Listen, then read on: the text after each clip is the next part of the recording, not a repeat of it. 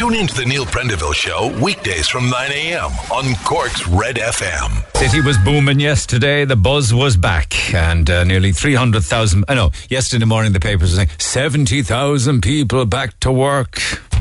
This morning it's 280,000 people back to work, so work it out for yourself. Nearly 300,000. Tomorrow will be 500,000 people back to work, but that's all good news. Finally getting back to work yesterday. Retail in their thousands across the country, and the red tops and the broadsheets don't spare the photographs from inside and outside the shops, particularly the Echo this morning that has pages and pages of photographs from Cork City of different shops right across the retail choice, the retail spectrum. Retailers geared up for a €3 billion reopening sales splurge this month. That's what they figure the tills will be ringing to. An astonishing 10 million an hour in sales yesterday alone. It's all that pent up frustration, locked in, and also pent up bank accounts with some people, not all clearly, but some people loaded with the loot, and they were spending it yesterday. The downside to all of this is that you have Fermoy, Rathcormac, Watergrass Hill, Carricknavar all making the front of the Echo today, where they say that some leaving cert students, particularly in Fermoy, will have to go back to online classes because of concerns over COVID-19 in the wider East and North Cork area. That's a front pager making the Echo today. But this morning, the papers talk about our chances of getting overseas. And Ryanair, of course, are feeling the pain these days. Their profits have taken a nosedive by almost €1 billion because of COVID.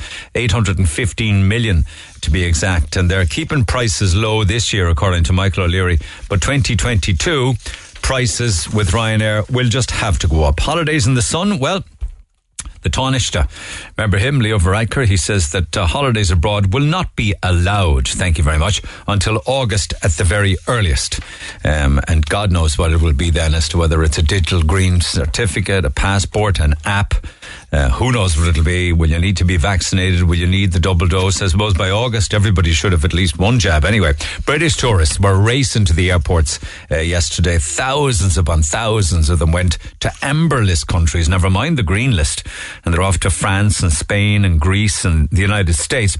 So 150 flights went out yesterday, in spite of all sorts of warnings from the British government telling people be careful about amber countries because there'll be a price to be paid when you come back with quarantining and things like that. But they're also talking in the Times UK today. So many people are flying and will be flying across the summer that they're expecting very long queues at the airports going hither and thither. So with that in mind, they're putting loads and loads of screens. I think they have them already, but they're turning them to football on the screens. So there'll be football on screen to stop airport queues kicking off. They're going to ask the footballers to kick off instead. Story that we've dealt with on many occasions here. People have been scammed online with regards to sending money or agreeing to send deposits for rental properties to crooks and criminals. And the Echo pick up on that theme this morning where they say people looking to find a home in the rental market are being duped by tens of thousands. And the guards are warning people over the scams in the rental market. Anybody asks you to transfer money ahead of a viewing, or anyone tells you I'm overseas but I'm going to get somebody to meet you, they're crooks, right? Do not engage with them. And then there's a couple of awful stories making the papers with regards to the courts this morning. And this one is particularly disturbing. It was a young student who was heading into the English market to buy some food. He was approached by two characters, a Romanian husband and wife, a fellow called Georgi Marcinica and Michelle Judel. He's 29, she's 30, no fixed abode. They've got 5 months and 3 months prison respectively now, because although they denied it, they were found guilty by Olin Kelleher in court yesterday of taking money from a young fella. They pressed him and pressed him and pressed him. In fact, the young fella felt that he was threatened by the man, his physical appearance and his size. He was worried about what happened. He brought them to an ATM machine where he said he'd give them a £5. That wasn't enough for them. They were saying that they needed money for the bus for the two of them to Dublin, and they needed money for the bus, food for the bus because it was a long journey. So he took out €40 because he felt threatened. That still wasn't enough. He came back again and he took out another 20 from the ATM. He gave them that. Mind you, it wasn't long before the guards had them collared and they were in court yesterday. Astonishingly, they said that I never do bad things. I asked for enough to get taken to Dublin, me and my wife, €33 each. He gave me 40. I was asking for money for food because the bus is a 4-hour journey. I don't do bad things. The judge was having none of it yesterday. And what's astonishing about this is that it was previously alleged at a bail hearing that while the two of them were allegedly living on the streets of Cork without any welfare, without any unemployment benefit, they had transferred €8,800 in cash home to Romania in the course of 2 months. So unless they're alchemists with regards to, whatever the alchemist equivalent is to printing legal tender, how'd they do that? They've got no money and they're asking a young fellow the price of the bus fare, etc., etc., etc. Do they think we came down in the last shower, transferring 8,800 allegedly back to Romania? And then there's a mugging makes the front of the Sun today of a grandmother of this character called Mark Duggan. He got 4 years jail. He dragged at this misfortunate woman so much, trying to get her handbag off her, that she fell to the ground. He continued to drag at her, knocked her over, robbed her. Defenseless grandmother walking in the capital. Of course, it was all captured on CCTV, and the whole court report makes this morning's Sun today. It's disgusting. And he got 4 years jail for that. And of course, all the cyber activity makes all of the papers today. It's going to cost us an awful lot more than the ransom to put this right. That you can be sure. In fact, the cyber attackers now have put the HSE back in the 1970s mode. Some say they never left it. But HSE in 70s mode after the cyber attack. Patients' data. Apparently, the hackers are taunting the HSE now because apparently they have already loaded a lot of the data, redacted files online, claiming that these are HSE files, which they're going to unblock. So the clock is ticking with the hackers. The clock is ticking with regards to the ransom, but apparently Ireland ain't paying. In fact, Russia... It's bizarre, considering it's apparently Russians behind it in the first place. Russian officials have vowed to help the Irish government to track down the cyber criminals. I'll be holding my breath on that one. There are other colour stories making the papers today. Lovely story making the Echo. Did you ever see that beautiful little parklet just where Capwell meets Douglas Street? It's beautiful. It's just gorgeous. Flowers and decking and a seating area. City Council now want to put in 6 more of those. Whatever they're taking with regards to supplements at Cork City Council, I'd keep taking it because they're doing some great work at the moment. So 6 new parklets in the greater metropolitan area. That's nice, isn't it? Cork's greater metropolitan area.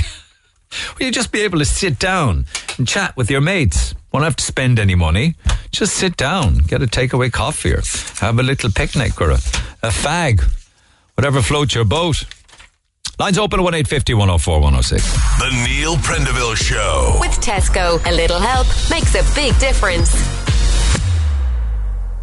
And I also want to do some texts and emails from yesterday because there was quite a lot of them. But for fear that I'm imagining that I will get more on this throughout the course of the morning. But you remember my conversation yesterday with Paul Trevaux's restaurant in Killarney. The gist of the conversation and the gist of his message, which he has sent to every single public official and to all of the publicans, I imagine, and all of the vintners and all of the restaurateurs around the country, they want to be able to open on the second day of June. He's saying that all restaurants and all bars need to be open on the same date as hotels, indoors, 50% capacity, that they can't wait until July. Many businesses will fold. June is survivable. July, if that's the wait, till July, they won't survive. So we contacted so far all of our Cork TDs. That would include Holly Cairns, Michael Collins, Christopher O'Sullivan, Pat Buckley, James O'Connor, Sean Sherlock, David Stanton, Mick Barry, Colin Burke, Thomas Gould, Padraig O'Sullivan, Michael Creed, Andreas Moynihan, Michael Moynihan, Simon Coveney, Micheál Martin, Michael McGrath and Donncha O'Leary. Now, they were all contacted yesterday and I got a reply from Pat Buckley in Sinn Féin. I got a reply from Donncha O'Leary in Sinn Féin. I got a reply from Andreas Moynihan, Fianna Fáil, and a reply from Colin Burke, Fine Gael. That's all. 4 out of the whole lot of 4. Now, they would say, give us a couple of days to respond to the email, so I will, but I got 4. Colin Burke, in fairness to him, has said that if the number of cases being identified continues to decrease over the next 2 weeks, he says, I believe that the date for reopening of restaurants and bars indoors should be brought forward. So, that's interesting. Colin Burke nailing his colours to the mast. If numbers keep dropping, pubs and restaurants should be allowed to open sooner. Andreas Moynihan says, I'm very much in favour of safely reopening society and businesses. We see, however, in the UK, vaccines have enabled the safe reopening of hospitality. It should be possible here too. I'm reading into that he's also in favour of pubs and restaurants, indoor dining and pinting indoors earlier. Whether that's the 2nd of June, I don't know. But bizarrely, in response to the question that we put to Pat Buckley of Sinn Féin and Donncha Lira of Sinn Féin, would you believe if I told you that I got the same response from both of them? As in, word for word. Yeah. Which is the first time in my life this has ever happened with a TD. I've never seen this happen before. That you send a question to two different TDs and they both send you back the same answer. Like as if they were cogging it in school. The same answer. We have consistently met with business groups and representatives regarding the difficulties restaurants and pubs are facing. It's Pat Buckley. Goes on to say, an honest conversation like this costs nothing, and the government should be conducting these engagements immediately, says Pat Buckley. Donncha Lira. An honest conversation like this costs nothing, and the government should be conducting these engagements immediately. I mean, you would... can they not speak and think and write and text for themselves? I mean, does everything have to go through Sinn Féin head office when it comes to a response to a media query to two different TDs who send back the same answer, which means that they never wrote the answer in the first place? It was written by somebody else within Sinn Féin. Incidentally, they didn't answer the question, either of them. They both came back and just said, an honest conversation like this costs nothing, and the government should be conducting these engagements immediately. What I think I will do later on is I will post both of their responses online, if you don't believe me. Two different TDs, same party, both of them, the same, word for word, answer. Lines open on that and lots more besides. Text 0868 104 106. Back after the break. This is the Neil Prendeville Show. Tweet the show at Neil Red FM. 104 to 106 Red FM. Julie, good morning. Good morning, Neil. How are you? Good, thank you. And thank you so much for taking the time to email me. But it's always nicer to talk to somebody on air, person to person. So shall we endeavour to try and help to put the missing pieces to your dad's life? We know that James, your dad, was born in 1946 on the South Terrace. Pick up the story. Yeah, so he was born on the 12th of March, 1946, and it was in St. Kevin's Maternity Hospital. It was a maternity hospital back then. Didn't know that. Didn't even know there was one there, but there you go. Yeah, maternity hospital, and he was born 12th of March, and his mother was registered as Nellie O'Brien. Basically, he was just left there and boarded out. He was never adopted. It was done through St. Anne's Adoption Society. What I could see in your email was that, yes, he was born in 1946 to his mum Nellie, who herself was born in 1906, and she was 40 when she had your dad in St. Kevin's Maternity Hospital, South Terrace, and that he was boarded out at birth until around about the age of 9 to a home on Blarney Street. That's right. Yeah. That's right. Yeah. And then from the age of, does he recall much of those early years? He must do. Do you know what? He doesn't. He doesn't remember too much. Now he with that family, he was very happy. They were so good to him. Yeah. He had a great time with them. Everything. Yeah. But then he was removed for some reason. There's no record. At the age of I was just doing the maths on it from your email. From 9 years old to 12, what's the record? That's right. So it was up until it was actually his birthday, so the 12th of March, 55, he was removed from Julie Franks. But then he was replaced again in 1958. There's no record. We don't know where he was, and unfortunately he can't remember. He doesn't remember being anywhere else, or it's just a complete blank to him. And I've been through I've checked all the records. Tusla, I've been in contact with everybody you could imagine. He has no recollection of where he might have been from 55 to 58? No. He thinks he was always with Julie Franks, but the record shows that he wasn't, that he was removed and replaced. He'd remember that, surely, a boy at 11 or 12. At that age, you would think you'd remember quite a lot, but he doesn't. And does he recall school?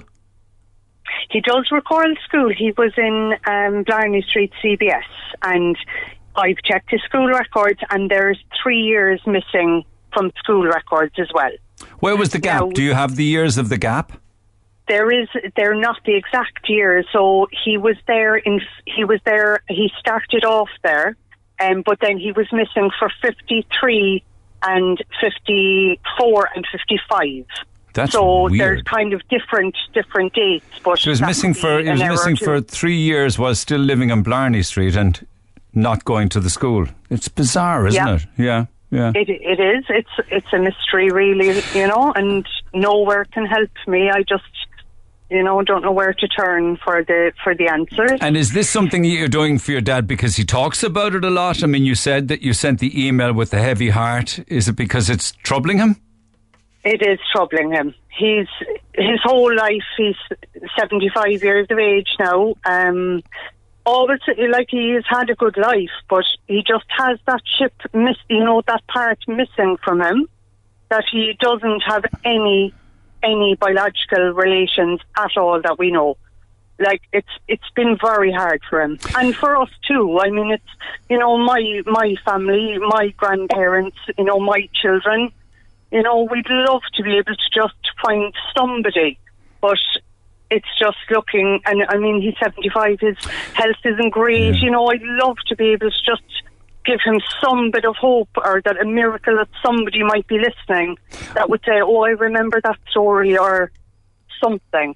Well, we know of Nellie O'Brien, his mother, but that probably was her married name, married to a James O'Brien, yeah? Yeah, at 40, the record says that she was 40 having my dad. And do you have a baptismal cert? I have a baptismal cert, and I have his birth cert. I mean, he's lucky. He has some people have nothing, but we actually do have those information. I have his birth. His parents are down as Nellie O'Brien with no father registered. And then there's sponsors there as well. So there's 2 names, if you want. Was a Michael Spillane and a Bridie Duggan. The file in St. Kevin's noted that his mam was married, though. She married, it noted that she was Mrs. O'Brien in the record, but, I suppose in those days you're going in a married person, like giving up a child, or would she have said that she was married? But there's no dad on the birth cert. No, none. But we do know that Nellie had 2 previous children to your own dad, so there's also blanks that need filling in there, that your dad could have brothers and sisters. He could have, exactly. As well, like her age is down as 40. Everything is, like, his weight was, everything was 8 pounds. She was 8 for age 40. Yeah. Yeah. There's no give or take. So, I mean, she could have been younger, Of course, she'd have been well passed away by now, because if she was alive, we'd be seeing her photographs in the paper. She'd be 105. That's it. She'd be 105. And then you have Nellie, could be Ellen. No, she would not. She'd be 100 and she'd be 115, actually. Fair play to her. I know, yeah. And okay, another interesting part of this, of course, is that without naming the individual that you did in the email, I won't bother naming the individual if you don't mind, but somebody was looking for him around about 1983. How do you know that? That was in his freedom of information I received. So I applied for freedom of information. Everything nearly came back completely blank, which is ridiculous, because even information that we knew was blanked out. So then there was this attachment onto it. It was a solicitor's letter, which the solicitor is blanked out as well. But it just says that somebody was inquiring in 1983. So my dad was 37. He was married with children. and they were inquiring as to whether he had been formally adopted or whether he was still fostered. Do you know from the FOI who that person or persons were? The person's name that made the we do know one individual, but what I'm saying is, do you know? I don't want that person named because the FOI probably has them protected. But do you know if they might have been family or distant family or I don't know any. No, all I have is a name and that they were a client of the solicitor. The only thing is that I had a meeting with Tusla. They said that it was possibly that. Normally when somebody's looking for to see if somebody was adopted, it's, could have been just family looking for it. It wasn't that they were tracing the family or anything like that. It was just they wanted to know, was he adopted? Like, that's a long time after his birth. Well, 37 years after his birth, yeah. But Tusla told you, some super dude or somebody in Tusla said that they dealt with 90 cases in recent times, like your dad's, and had managed to solve 87 of them. 87, absolutely. Isn't that incredibly successful, so helpful. Yeah, every bit of information that we've got, Tusla, I can't say any. They've been so helpful. But they've drawn blanks on your dad, have they? Sorry? Have they drawn blanks regarding your dad and two others, is it?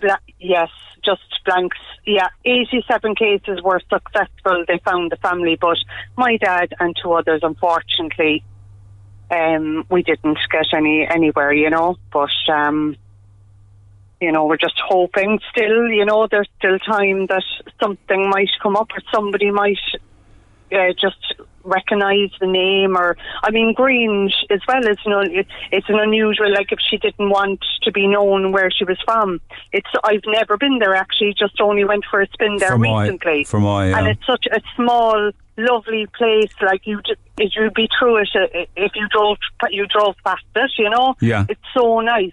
Yeah. And I just wonder, I did search all the records, showed that she possibly wasn't born there. Because I can't find a Nellie O'Brien born there. Okay, but you used the term boarded out to a family on Blarney Street. Is that the term that was used? Is that different to adopted or fostered, or what does it mean? No, it's the same as being fostered, but they called it boarded out.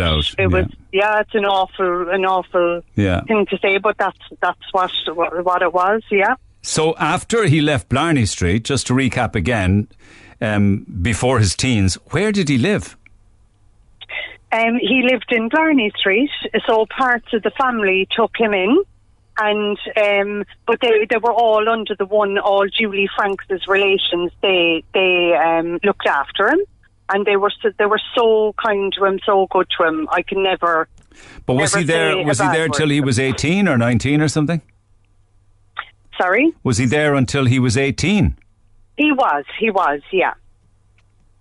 Yeah, so then he had a job, I think he was a messenger boy. Was he? He had a couple of jobs here and there, and then he got married and, had children. Never left Cork, no?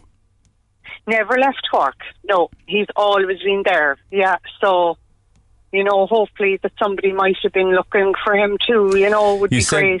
Absolutely, and that's the purpose of this conversation, to try and give out as much information that might just maybe chink the memory of somebody, because you want to help your dad to find out if his mother ever loved him or if he was just not wanted. Isn't that it? That's so sad. It's so heartbreaking. Imagine, like, going through your whole life, like, as I say, a lot of people do find somebody eventually, or it's so sad. It's so sad to look at it. Like, it's for us too. I want to know who our relations were. Of course Of course you do. And the clock is ticking. The clock is ticking on your dad. He's only what, mid-70s, but it would still be nice to know, wouldn't it? It would be amazing. It would make all of our lives. And is he closer to 70 or is he closer to 80 now? Which? He's 75. Right, he's 75, in the middle. Okay, let us see. Well, put it out there. Maybe somebody has some information. It might ring a bell with somebody. Are we covering everything? Yeah. We are, I'd say. Yeah. Okay. Yeah, we have. Yeah, I'd say so, yeah. If anybody has any information or they've heard any section of that story that might knit together some kind of missing piece of the jigsaw puzzle, hopefully they'll get in touch. Yeah, brilliant, Neil. That would be fantastic. Thanks and they can so drop much. us an email Thanks, to neil@redfm.ie. They can text 0868 104 106 if they choose. Okay? Perfect. And you have my email and my phone number. Certainly if anybody has any bit of information, be brilliant. Thanks Will do. so much. You're welcome, Julie. Take care. Thank you, Neil. Thanks a million. Bye. Take care. Talk to Neil Prendeville now. 1851 04 106. Red FM. Never know who might be listening that might be able to add some light or fill in some of the blanks with regards to the birth and details of James O'Brien, born 1946 on the South Terrace in a place called St. Kevin's Maternity Hospital. His mother was Nellie from the Fermoy area, and she was 40 when she gave birth to James, and he is now 75, and his children want to help him to find family and get more information about his mum. It's quite sad in one way, but it would be terrific and very positive and happy news if we were able to help them in any way, shape or form. So text 0868 104 106, email neil@redfm.ie. I think Dave actually said there was one text there I saw quite interesting, because where there are blanks in his earlier life, Dave says, referencing the man who has 3 years missing from his early life, story of James O'Brien. Could it be that he may have been in hospital for that period? TB was rampant at the time, and some people had very, very long stays in hospitals such as Sarsfield's Court. Thank you, Dave. That's food for thought. Maybe the family might want to check on that. So I will come back to it if I have updates. If you can help, please do so. Text 0868 104 106. Incidentally, texts as well coming in regarding what people are calling my Sinn Féin bashing. I get accused of bashing all political parties, so I don't really mind being criticised in that regard, because somebody's always calling me out on bashing a particular party that they follow. You're some man for the Sinn Féin bashing, Neil. I don't recall you calling out any Fine Gael, Fianna Fáil, Green Party members on the numerous occasions they feign support for issues like mother and baby homes, the housing crisis, nurses' pay, Debenhams workers. The list goes on. And then these same politicians from those parties will vote like they're told in the Dáil and vote against solving these issues. I must have missed you calling them out on this hypocrisy. I do hope Sinn Féin will be the next government, as they have all the perfect solutions. There'll be no homelessness. We will have the perfect country. And if they do get in, they will moan that they can't fix the mess left behind. A party run by a very small group. Another one. Why are you picking on Sinn Féin? Maybe the TDs didn't bother to reply. Maybe the TDs who didn't bother to reply should be named and shamed, and not those who did reply to you. Maybe the two TDs in question work out of the same office. They don't. Worked together in their response. They didn't. To be on the same wavelength as each other. Not the case. Pat Buckley has said that when questions like these come into TDs, they're sent nationally to whoever's portfolio it is, and that person whose portfolio it is. Obviously somebody in Sinn Féin has a COVID portfolio. They answer the question. They send the answer back to the local TDs, and then the local TDs release it as their answer. I mean, that's worrying to me. I mean, that's just bizarre. Incidentally, I did call out all the others who haven't responded, but it hasn't even been 24 hours yet, so they need some more time. We've 18 TDs, 4 have responded. There's another text here as well, just coming in on Sinn Féin. The reason that I made an issue of this is we sent out a question for the TDs to answer personally, and the two Sinn Féin TDs that replied had the exact same answers. We have consistently met, says Pat Buckley. We have consistently met, says Donnacha O'Leary. We are keenly aware, says Donnacha O'Leary. We are keenly aware, says Pat Buckley. They are rightly disappointed that indoor dining for restaurants. They're rightly disappointed that indoor dining for restaurants.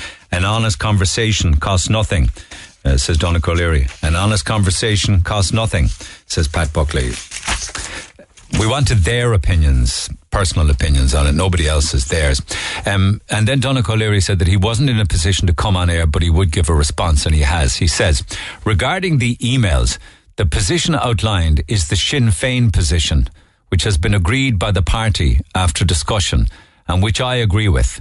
So it's not a major surprise that myself and Pat Buckley expressed the same sentiment, as we are both in the same party and are happy with the position. I'm not available today, but I'm happy to come on tomorrow if that suits. And of course, I wasn't asking the party position. That gets me even more worried. That a TD must always toe the party line and not have a personal opinion. doesn't mean that no Sinn Féin TD has a personal opinion that is shareable, broadcastable, quotable, that it always has to be. This is not Sinn Féin bashing, incidentally. I just find that has never ever happened in my life before, that I would get the same standard reply from two Cork TDs within the same party. That's all. That's just the point I'm making. Anyway, lines open at 1850 104 106. Text 0868 104 106. Lots then on yesterday's cyber attack. And what's quite worrying, actually, is that, you know, the criminals and the cyber criminals are always one step ahead of us. Bit like the scam artists are. I was telling you about the people who have been caught in rental scams. That's easy peasy stuff. If you're caught in a rental scam, you should know better, because they're borderline dopes. They just hope that they can get 1 in 1,000. Then there was the young couple. This isn't a scam. This is legit. Young couple in the Independent this morning. They were asked for a €10,000 deposit before they could view a 4-bedroom house in County Wicklow. Imagine a young couple with a small baby having to fork out a 10 grand. I assume it's a refundable deposit before they could even view the house. That's how bad things are at the moment. But be very careful if you're buying stuff on your phone, on your laptop, your PC, and you think you're safe because the bank sends you a text to verify the transaction. Scammers are now doing that as well. So you thought your last line of defense was the text from the bank saying, this is the code you need to put in. You know, the one, that text you get to verify the transaction from the bank? It may not be coming from the bank. To the phone lines we go. Anne, good morning. Good morning, Neil. Okay, and you were making a transaction online for in and around between €300 and €400. So pick up the story at that point. Okay, that's not actually quite what happened. Okay. The screenshot that I sent to had previous texts from the bank. They were legitimate previous texts from the bank for previous transactions. Yeah. So yes, the 360 was an early one, which was legit. Yes. And of course, when you got when the scam one came in, it was beneath the legit ones in your texts. Exactly. It was on the same text thread. So naturally enough, I assumed it was legit as well. So I got a text on Sunday evening from, can I name the bank? Is that absolutely? Yeah, not a bother, because people need to know. Yes, exactly. So I got a text from AIB on the same thread that I'd been getting legitimate texts from them all the time, saying that unauthorised activity had taken place on my Visa card. And you know, that I could either authorise it or cancel it on this link. So I clicked the link, and the link gave a little bit more detail, saying, we have cancelled your card for the moment, and you can rectify that by clicking or inputting your details here. So it looked for the entire details, like my login for my internet banking. Yeah, I mean, it's like, clearly this is not real. These are criminals. How did the text from the criminals going on about an unauthorised transaction end up in the same text boxes as legitimate ones? I don't know, you know, and that's quite scary, because I'm naturally suspicious of online activity, did I stop? You know, I'm very, when I clicked it and it said it wanted all the details, I thought, if that was real, surely it would either tell me to get onto my online banking, log into my online banking, or it wouldn't ask me to log in here. So it did ask you can authorise or cancel this request at aib-onlineauthent.com. Did you click that? I clicked that, and that then told me that they had cancelled my card for the moment, or not. I don't know the exact wording, I can't remember. But what did they ask you for? What did they ask you for? They asked me for my online registration and the entire 5 digits from my pass, or whatever they call it. Oh my God. Yeah. So that would have been your account cleaned out if you gave that. Yeah. But for me, that's not the scariest part, right? The scariest part for me was I then phoned AIB because, as I said, I'm naturally suspicious, so I'll be careful anyway. Yeah. But so many people wouldn't. So many people would have done that. Given the PIN number? So legitimate. So many people would have followed the bank's instructions, or thought they were following the bank's instructions. Because it appeared in the same text thread as legitimate previous AIB messages.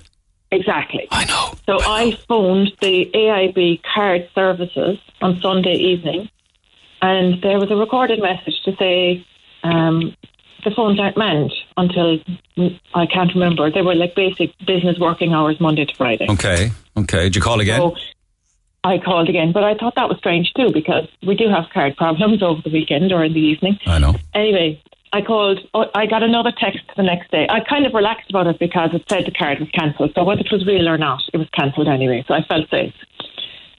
So I got a second text the following day, yesterday, which prompted me to call again. And I called yesterday, and the representative that I spoke to at Card Services in AIB told me that their fraud department was aware of it, that it was a very sophisticated scam. Their fraud was, I said, how did it come in on the same text? And she said they were aware of it. How did they do it? I don't know, but if AIB Card Service or Fraud Services were aware of it, why haven't we been warned about it? Why hasn't everybody been told about this? I mean, exactly. Why don't they have everyone's phone number? They could send a text and say, there is a scam. It will look like as if it's coming from us. It will appear in the same thread of authenticated messages that you got from us. Do not respond. I mean, this must be, like, if that money had gone out of your account, AIB would give it back to you, wouldn't they? I don't know. I think they probably would, because it was a scam, and then they'd be out for the money. I don't know what the legality of that is. I mean, if it's a scam, is it their responsibility? But the fact that they're not warning people definitely is. Isn't it amazing how advanced these scams and cyber criminals have become, that they now can get into the same thread as legit threads and hide in there and give it that sense of authenticity? It's scary, Neil, and it's really bad for business as well, because like I have a business and I work a lot online with online sales. And, the more suspicious and worried people get, that's going to impact business, obviously. Do you think there are many businesses who are just in a kind of a hazy grey area and they just don't know anymore what's legit? Because the fakes look 100% legit now, they just... Everything is so advanced that it looks great. It could be a mirror image of somebody's website, but it's still a fake, Do you think I'd be very, very surprised if a lot of people weren't caught out with this scam, because it looked so legit. But you really think that people would give out a full PIN number by text? Maybe some would. I imagine some people would, yeah. I imagine they would if they thought they were giving it to the bank. Of course, they thought they were logging into their account, basically. They didn't think they were giving it to anyone. This was giving the impression that you were logging into your account to safeguard your card. And also, just on a final point, if it says, and of course it was a scam, but if it says an unauthorized transaction has been performed on your card, you should be able to ring a bank 24/7 and report it. That's what I thought. Yeah. Crazy, yeah, that's crazy, what I thought. Crazy. Let people beware. And thank you very much for taking the call and sending on copies of the text messages. Appreciate it. No problem. Have a good day. It's called spoofing, Neil, so it appears genuine. Spoofing. We all know of spoofers, all right. By spoofing, they copy the genuine number and make it look genuine. You can do it with anything except emails. The key thing is to never follow a link. Thank you for that, but how can they get in? I mean, how can two people have the same number? How can the bank have a number and the scam have a number? And how can they... It's okay, they may have your text number, but how did they get in on the thread of the bank? I know there's a tech answer to it, but it's just incredible that they can. And huge amounts on the cyber attacks from yesterday's section of the program, and even more so, many more attacks then on issues involving staycation prices. And I want to do those and lots more besides. But back to the phone lines we go. Tuesday morning's busy. Harvey, good morning. Good morning, Neil. Thank you so much for taking the call. You heard my conversation with Julie telling us about her dad. I did. Okay, and you know where he was born. We're talking about James O'Brien, born in 1946 in St. Kevin's Maternity Hospital on the South Terrace. Yeah, well, Neil, I was born in 1948. I never even knew there was a hospital on the South Terrace, never mind a maternity one. Where was it? Is it one of the red brick buildings? I think it's where the apartments are now. You know the side street there that goes from the South Terrace to Copley Street? Yeah, okay, other side of the road, okay. There's about 2 or 3 doors down from that, I think. on the Grand Parade side. And can you tell us your own story then, 1948? Well, all I know about it, I was born there in 1948, and my sisters were born prior to me, and it was owned by a Mrs. Harvey. She owned and ran the place, a Mrs. Harvey. And I think Mrs. Harvey could be related to Martin Harvey, the solicitor. Well, I'll be darned. Even could be his mother. Well, I'll be double darned. I must ask him about that. But that was a Harvey surname, and my Harvey is my Christian name. And evidently, my father and mother called me after the nursing home because my father used to be in the carrion removal business, and he always needed help, naturally. And eventually, when I came along, there was 4 girls before me, and the same went, he said, help at last, when I was the boy, and that's how I got my name. He named you after Mrs. Harvey? That's right, as a Christian name. Gotcha. I gotcha. Yeah. You see, that's a lovely story, incidentally, and it'd be nice to talk to Martin Harvey to see if that was his mother that had that hospital. I can't verify that now, but it's kind of it's in my mind that Martin Harvey was related in there. 2 years before you, James O'Brien was born to Nellie O'Brien. His mum was 40 when he was born. That's right. And he was they call it boarded out. I don't know about that now. But, up onto Blarney Street all his life up to the age of 18, and he's desperate to find details. I heard the story. But I thought you might have mentioned that Mrs. Harvey been owning that place. Didn't know it. I just didn't know. A long time ago. Another person has just texted to say they were also born there, and Martin Harvey is a relative of Mrs. Harvey who owned and ran the maternity home. I know. Now there you go. There you have it. I think in the day gone by they weren't known as maternity homes. I think they were known as nursing homes. Nursing homes, yeah. I think so, because there was another one up there in Wellington Road called the Glen Vera. The Glen Vera is right. That's where my late grandmother-in-law Kitty Lenihan was born. They used to call that a lying-in hospital. Is that right? The Glen Vera. Yeah. It was a bed and breakfast for years. I think it may be used now for asylum seeker and refugee accommodation. That's right. But that originally was another, because I had a brother after me that was born there. That's right. You are dead right. Yeah. Fair play to you. You are dead right. There was another one up the road then in Wellington Road called the Mary Celine Nursing Home. Up on the Wellington Road. There's no end to your knowledge. Well, I imagine the Harveys will be delighted that a little boy born there was named after their mam, Harvey. I know Martin Harvey. I know. Lovely guy. Great story. Yeah. Thanks, Harvey. Appreciate it. I was on to you before, Niamh, so thanks very much. You're more than welcome for taking the call. Thank you for that. Eamon, good morning. Good morning. Were you born there in 63?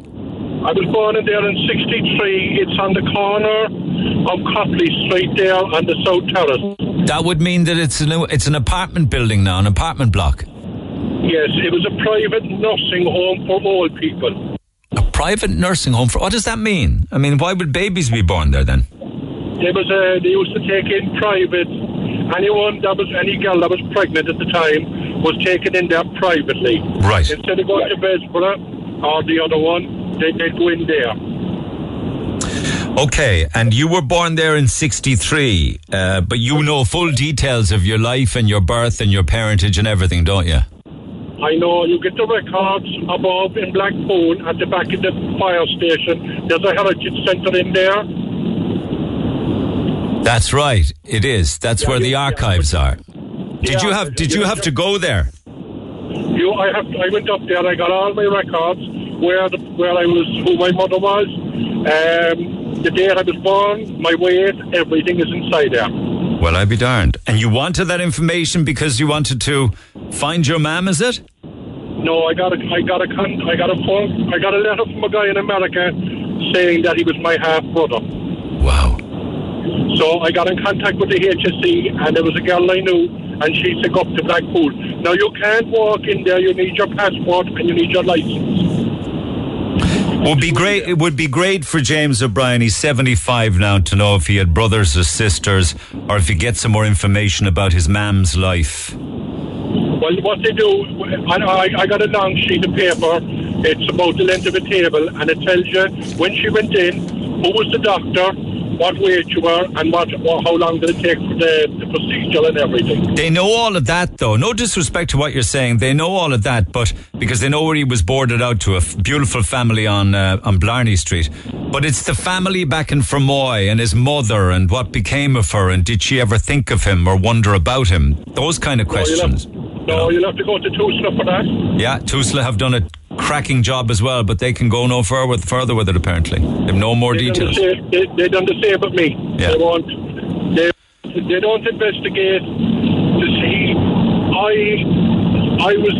My mother lived in Ballinlough. Right? Yeah. Her name was...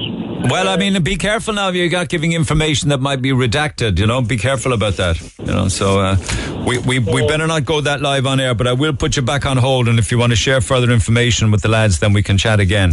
Just want to be careful, because a lot of the time information that's given to you is not for third-party consumption. Back after 10. Hi, it's Connor. Join me Sunday from 7 for Green on Red, bringing you the biggest, the best, and newest names in Irish music. Music Station of the Year. Cork's Red FM. Point of clarification. During the newspapers this morning, I was referencing the front page of this morning's Echo. It prompted a call from the secretary from the Carricknavar Secondary School. A parent, they said, heard Neil saying that 6th years were sent home for remote learning from Carricknavar Secondary School. That is not the case. The 6th years are still in school, and the principal would like to share that. Okay, let me clarify. I didn't say Carricknavar. I said that... no, I mean, I'm just saying you are dead right to get in touch in case anybody is going around under the misapprehension that schools are out in Carricknavar. What I referenced actually was Leaving Cert students. Some Leaving Cert students in Fermoy have online classes now because of an outbreak in Fermoy secondary schools. The Loreto and St. Coleman's College, Colostra and Craven as well. There have been one confirmed case in each of those. Those cases in Fermoy have led to some online classes, and it comes on the back of a number of cases at Scolvreed in Rathcormac, the National School in Glounthaune, and the National School in Watergrass Hill, and the National School in Carricknavar. Okay, so that's what I was saying, and I'm happy to clarify it. Another one or two interesting ones, and we spoke about this at length when it happened, this tragedy. This was the story of Emma Sloan. You may recall that she died in 2013. Why? She suffered a reaction from mistakenly eating a sauce containing nuts in a restaurant that she was at, and came out, got very sick and collapsed on the side of the street. It was at that stage that her mother and the family tried to, if I remember correctly, to get an EpiPen in a pharmacy and couldn't get it because Emma didn't have a prescription. And she died. Her mother sued the pharmacy, and yesterday it was settled in court for €50,000. It's a tragic, tragic story. And, 8 years later, the court case was settled for €50,000. I think maybe the law has changed now. Might be worth checking and see that I'm absolutely right that it has. That in circumstances like that, you will get an EpiPen without a prescription. Anybody out there know if I'm right or wrong? Did the law change on that? And Dr. Ava, I hope to talk to her later in the week, because she just calls it as it is. That's one thing about Dr. Ava. She says how she feels. And she says the children should be weighed and measured in schools to help to tackle the rise in child obesity. Apparently, she's getting savaged. A massive backlash on social media saying that it is fat-shaming children. Not everybody agrees with Dr. Ava that school children should be weighed in school. I suppose she's saying if parents won't do it, maybe the responsibility for overweight and obese children should fall to the schools. God knows we have a weight problem with our children, and God knows we had a weight problem that was also attached to COVID. Anyway, your thoughts are welcome on that. Text 0868 104 106. Would you agree or disagree with Dr. Ava that school children should be weighed and measured to help tackle the rise in child obesity? Something's got to be done, no matter what way you look at it. And did you ever text something or tweet something and regret it? I mean, be honest. Yeah, and if you have, would you love to have be able to avail of technology where you could undo it? You know how you can delete a WhatsApp, but you can't delete a text or you can't delete a tweet that you might send in haste or half-langers, right? Well, Twitter now, if you pay for it, will give you that option. They call it an undo tweet button. I think they'll come up with something sexier than an undo tweet button. Maybe a reverse button, where you'll be given X amount of seconds. You can buy the service and just pay for it and have it then. And you'll be given, 3 seconds, 5 seconds, 10 seconds to undo the tweet before the other person sees it. I don't think that'll work, because isn't it true that it's usually the next morning that you need the undo tweet button? At least that's what I'm told. You can unsend Instagram, but Twitter now is saying, well, there might be some money on this. What do you think? Back after the break. Text the Neil Prendeville Show now. 086-8104-106. Red FM. And you can text 086-8104-106. We've all done this, I suppose, where you would either react or respond in haste. I mean, I've done that in the past. I've reacted and responded to a text that might have been in your face too quickly and regretted it. I've responded to emails in the past too quickly, in haste and in anger, and regretted it. But not off the cuff silliness, like. But so Twitter now are saying they're going to, for $2.99 a month, you can buy this service. Apparently, they're trialing it now. Would you like that? I would like it maybe for maybe emails or something like that. Or I know on Instagram you can unsend a message. I wouldn't be a huge Twitter user, but if I was, I would buy it for sure, because I'm very guilty of these kind of mistakes we make. Even yesterday I did it. And did you delete it? No, because it was an email and it was gone. And can you tell us any more than that? It was Cork TD I sent kisses to. So, because I emailed those TDs yesterday. Who did you send kisses? I'm not saying who it is. No, please. No, I'm hoping like they didn't see it, and because please, I'll give you money. No. I will say on air that I have done it to Councillor Paddy Deneen. He got a few kisses one time. Why do you do it? Is it because you usually send kisses? I send kisses to so many people. I think Emer did it in the group, or else she said she did it to you. She did, yeah. She did, and I'd send kisses to so many people, and she sent a kiss at the end of a text. Yeah, so, and then there's so many kind of, you'd be on this and you'd be on that app, and then like kiss, and then you're like, oh my God, I'm so sorry about the kiss. I think Chris in the Anglers as well, he got a few kisses another time, but I'd say he was probably thinking she's on there now first. You know the TD you send kisses to, is it male or female? Male. All right, it wasn't Holly Cairns or Cairns. No, it wasn't Holly, no. Be more exciting if it was. Yes. No. So yeah, I do it a good bit, like to people. I'd be like, oh my God, I'm so sorry about the kisses. So would you pay would people pay $2.99? You see, deleting an Instagram is no good because they've seen it. Well, you can unsend. Yeah, but they've seen it. They mightn't have seen it. You can see when someone has seen it. Because now Twitter is saying for $2.99, if they roll this out a month, there's an undo button. You know what they're also doing in Twitter? You can have a super follow category where you can charge those that follow you $4.99 a month for exclusive tweets. Yeah, that's, would you be bothered, isn't it? Yeah. But they probably, like, if you were hugely famous, you probably could charge $4.99. You probably subscribe to it, yeah. A lot of people have that, and you subscribe to their emails and stuff like that. Yeah. Go on, who is the No, I'm not saying it. I'd probably be sending kisses later on in the group to Have you sent texts that you regretted the next morning? Well, my friend in London, Tricia, she's listening now. She said something there to me recently. She was like, write it, regret it, say it, forget it. And since then, I'm like, just be careful what you write. But it's true. I'm like, be careful what you write, be careful what you write. Over that, like someone says here, girls, on our breathalyzer for social media, that if you fail, won't let you text or post. Like when you're after a few drinks. Breathalyzer for social media, that if you fail it, the text won't send. That's brilliant. Yeah. So like when you don't drink and I don't drink anymore, but like when I used to drink, anyone was getting, if I was in bed, if I was cross, you were getting it, I'd be like, I'm going to text him there now. Or if you liked a guy, you were telling him you were in love with him, you'd regret it the next day. It's always a great idea. You're like, I'm going to do it there now.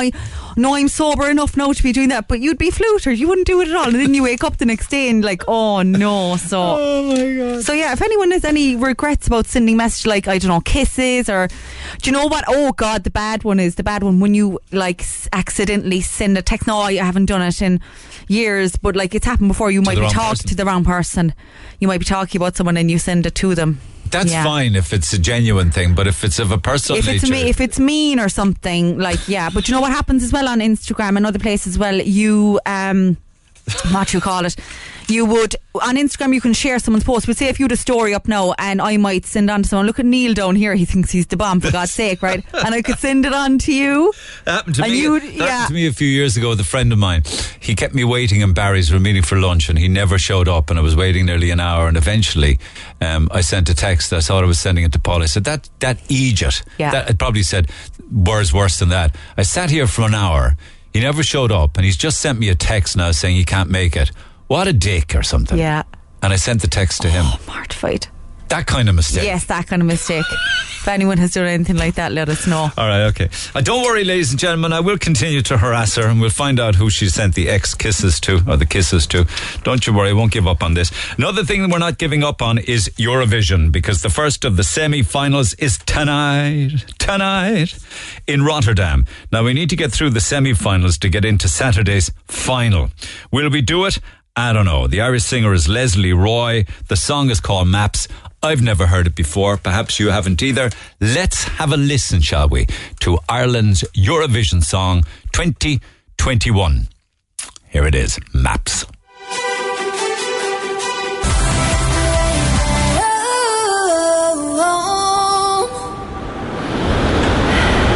Is that it? Another 10 seconds of this.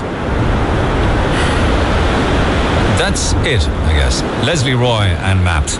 Maybe that's the kind of song that wins Eurovision. Who am I to judge? It sounds, as we'd say, it's grand, isn't it? It's grand. What do you think of it?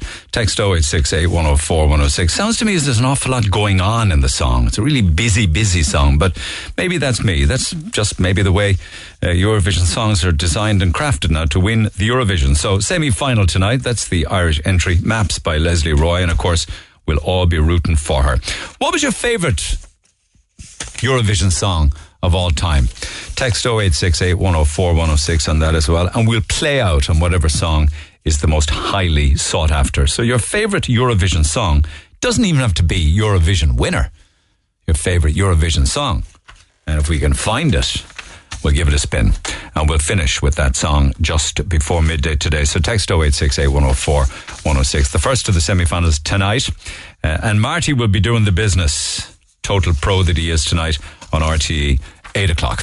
Lines open at 1850 104 106 for all of the business. Trevor standing by. First up, Deborah, good morning. Good morning. Okay, so I was talking to Anne about this scam that involves actually hijacking the bank's emails. Sorry, the bank's texts. I hope you had an opportunity to hear that, because that's pretty scary. Yeah. What happened to you? So about 2 days ago, I've started getting phone calls from different 083 numbers. It's always an 083 number, but they're different. And they're saying they're from the Social Protection. They're saying they're from the HSE. And there's one even said that they were from the Gardaí. What do the messages say? They're automatic calls. So when you answer the phone, you can hear it's kind of a robotic voice. So they'll say, this message is from the Department of Social Protection or from the HSE. Now, I didn't listen to the whole message. I kind of hung up once I know that it's kind of a robotic. Yeah. But within an hour, then you get another phone call from a different number, but it's still 083. And it's another recorded robotic voice, is it? Yeah. Yeah. And also, I imagine that people would need to be very careful now. They might start getting texts saying, we're contacting you from the HSE. The cyber attack on our system has made your file vulnerable. Click on this link. You know, that's probably going to be the next one, would you think? My mum actually got a text last week from a number saying that your payment for your disability cert is now up, and to reactivate it to go on this link. So someone who was on a payment and they had to send in their medical cert, they might think that it's a genuine message. Oh, man, you just can't. You know what Pat Phelan was saying yesterday? Respond to no email, click on no link, answer no phone call if you don't recognise the name. Yeah. Like I even tried to ring back the number just to see, and if you ring back the number, then it says this number is not in service. Yeah, well, at least you did that. You know. And they're 083, so you think, oh, well, that's got to be... all 083 numbers. Yeah, Every single one of them is an 083 number. Yeah, and who's going to be contacting you on a mobile number from the Department of Health or the Department of Social Welfare? Nobody. They're not going to be calling you from a mobile. My mum, when she got the text, they said they're not going to text you from an 083 number. Unfortunately, the older generation might be that little more gullible, you know? Yeah. You know? So just to make people aware of it. Good for you. Thanks, Des. I never listened to the whole call, so I don't know what way it goes, whether they're looking for card details or what. I just hung up straight away. Listen to the next one. Listen to the next one for me. I will, and I'll let Brenda know. Thanks so much, Deborah. Have a good day. Trevor, good morning. Good morning. Thank you. Scammers, what's your story on this? So I was listening to you were talking about a caller earlier who had these text messages coming or purporting to come from AIB or one of the other. Yes, and they came, and in her thread of old texts from the AIB, legitimate ones, the scam one appeared. So the thing about that is AIB don't send text messages from an actual mobile number, and it's possible to send text messages with, from letters. If you're a mobile operator or you contract with a company that is working with a mobile operator, there are companies out there that provide the service for companies like AIB or for Ryanair or for anyone that might want to send customers legitimate text messages, say, for letting you know that your flight's delayed. Yeah. And it's possible to simply say, okay, I'll sign up to this service and I want to send messages as BOI or AIB or whatever. And there's no verification, there's no authentication, there's no way for this person running the service to, kind of check that you are who you say you are and make sure that you're not pretending to be somebody else. So spoofing, as somebody else had mentioned about it, is exactly what this is, and it's not difficult to do if you have the right bit of know-how. You can also do the same thing with phone numbers, which is why you could make a phone call appear to be coming from your local Garda station, and you could be in somewhere else completely different. Amazing. And you can sign up. There are service providers who will do this and allow you to do this unknowing to them that you're actually using an existing legitimate service. Correct. Isn't that amazing? Why don't they know that you're a chancer or a spoofer or a scam artist? They probably find out fairly quickly and then cut you off. But then, there'll be other services that'll pop up that'll provide the service to them, so they can just keep, hopping providers or changing numbers. It's why scam calls are so difficult to track down and block, because as soon as it's like whack-a-mole. As soon as you kill one organisation or a telecom provider that's providing service to the scammers, they just move to somebody else, and they kind of have done their research to know how to kind of exploit loopholes in this system. And it's not as much of a problem, I think, in Europe as it is in the United States. If you hear about so-called robocalling and the telemarketers, and they do very similar tricks as well, we tend to take a much more proactive step. If you report those messages to the bank, to the mobile operators, they will investigate those. They will, in the background, try and squash them. They may not tell you publicly because they don't want to give away that they're onto somebody, but they do take that seriously. Yeah, but what happens, for instance, if you respond to something and you think it is the bank and the message appears in the same thread of other messages from your bank, you click on it and you lose €500 or $1,000 from your account. Do you know if the bank gives you that money back? Off the top of my head, I wouldn't. I would hope they would, and I would expect that if you contacted them and say you've been the victim of clear and obvious fraud, that they will be on your side about it. The AIB, I know, quite regularly send out notifications saying, look, don't respond to any text messages. We'll never ask you for your account number. We'll never ask you for your PIN number. We'll never ask you for any of this information. Don't give out your login details to your online banking to anybody, whether it's asked by a text message. Your bank will never ask for this. Bank of Ireland, I know, have been running adverts advising the same thing to their customers. But here's the confusion, you see. If I do an online purchase and I bank with Permanent TSB, they will send me a text to authorize the payment online, and I have a 6-digit code, and they will ask me for 3 different numbers from the 6-digit code. So banks do ask for a PIN, parts of your PIN. The difference is that's a random 6 digits that they generate just for that transaction, just for you to say, yes, I have this. This is my legitimate bank card that I'm using to buy this particular product, service, or otherwise. But what they won't ask you for is, say, your username and password to log into your online banking to get access to your account. No, they won't do that. No, I suppose the point I'm making is that people get confused when they do get texts from their bank, legitimate ones. They get confused when they see a scam and they think it's legit as well. Unfortunately, that is the case. And I've, touch wood, not been a victim of that myself, but I've gotten messages that have definitely made me stop and double check and, hang on, is that actually legitimate or not? And then there are moments when even I can be a little bit unsure, and that's the same with emails. You can sometimes not realise you've clicked on the wrong link, and then you very quickly kind of walk back.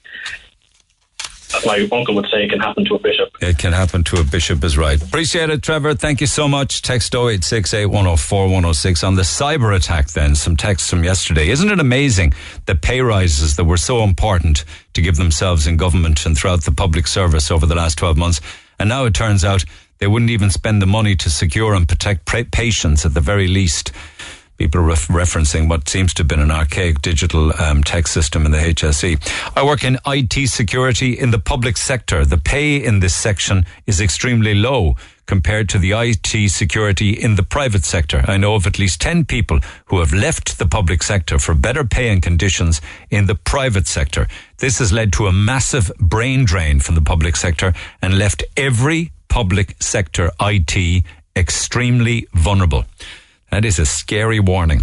Morning, it's all part of the Great Reset. It will take more than a year. The World Economic Forum predicted this a year ago, as well as the scandemic. Next, we will need an app to board a train where the government can track you. Then the crashing of the economy will be next, and after that, starvation.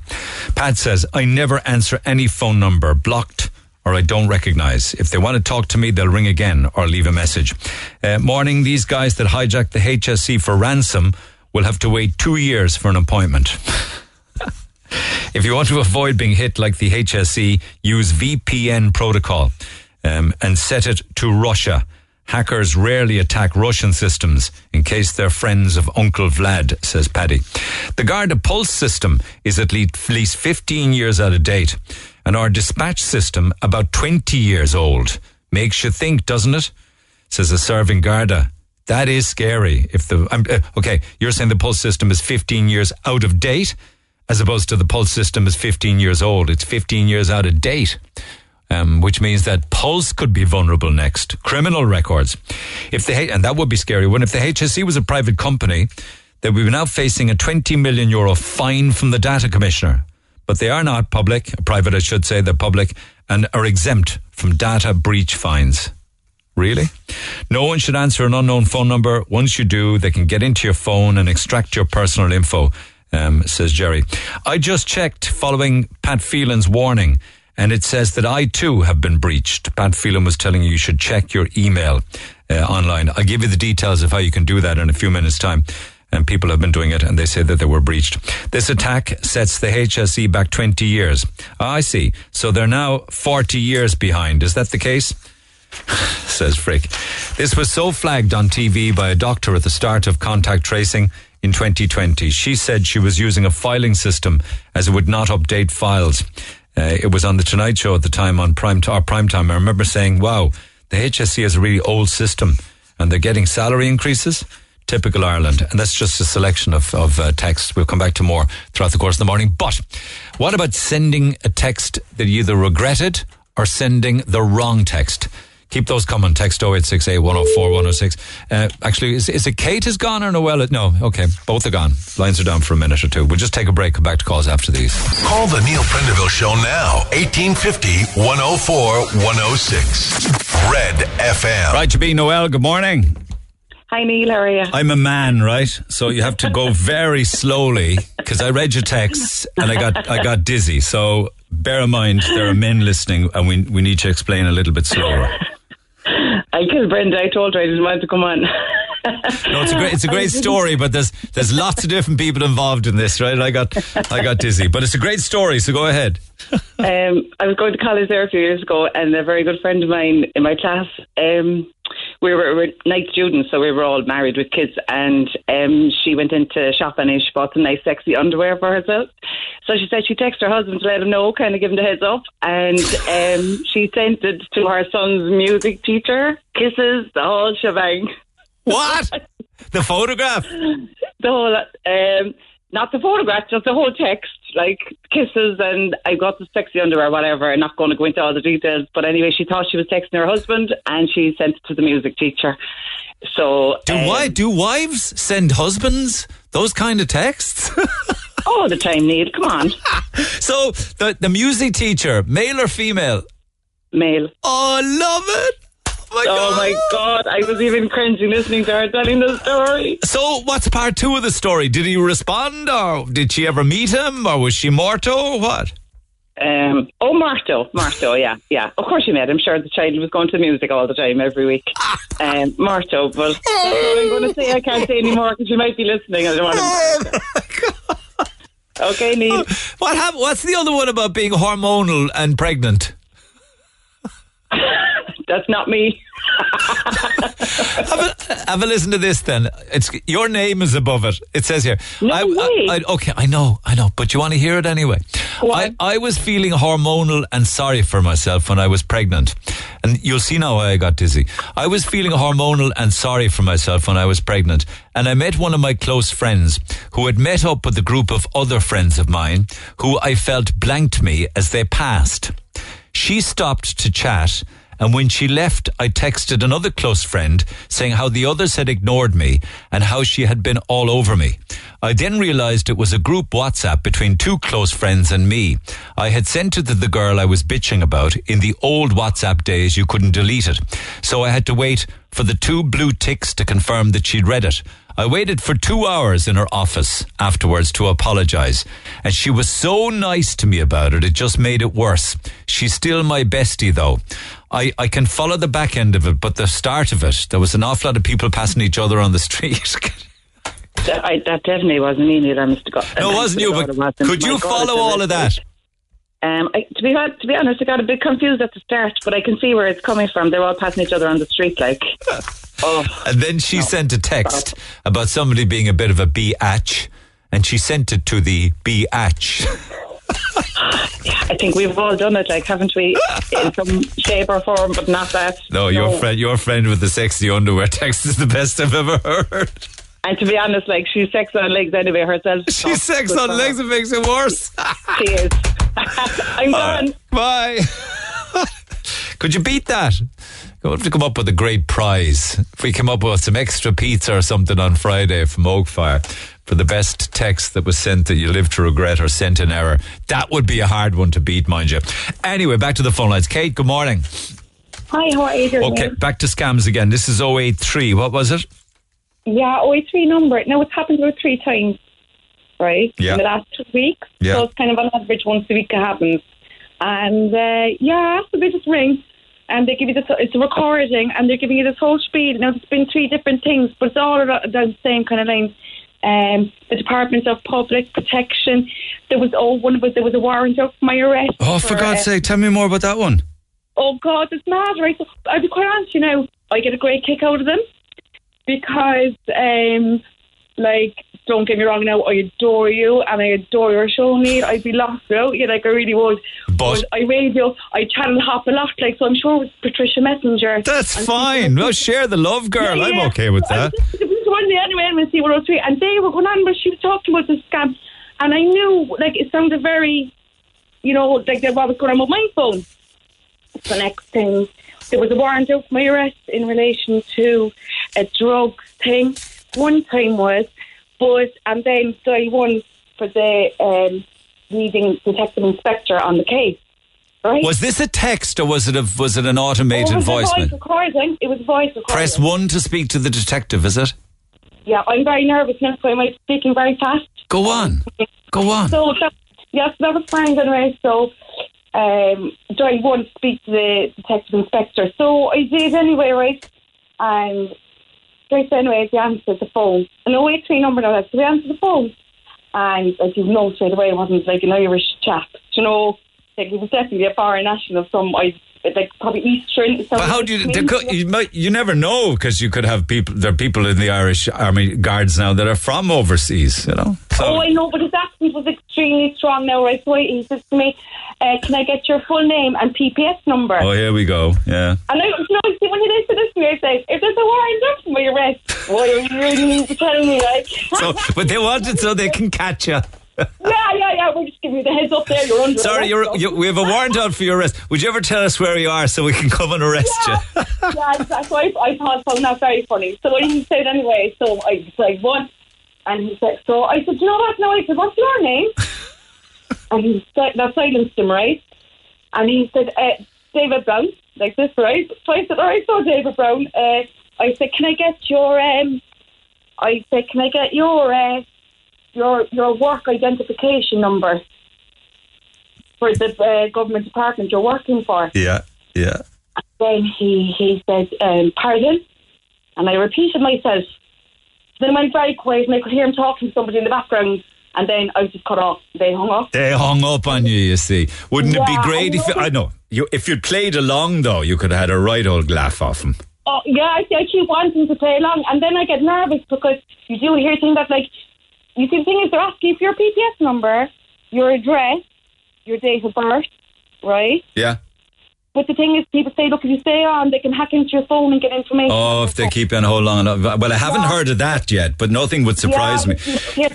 So, you know, but the thing is, I don't do any online banking on my phone. I literally use my phone for phone calls, texts, and photographs, and nothing else because of all the hacking. I keep all that, my online banking, all that I keep on like my tablet at home or my laptop, never on my phone.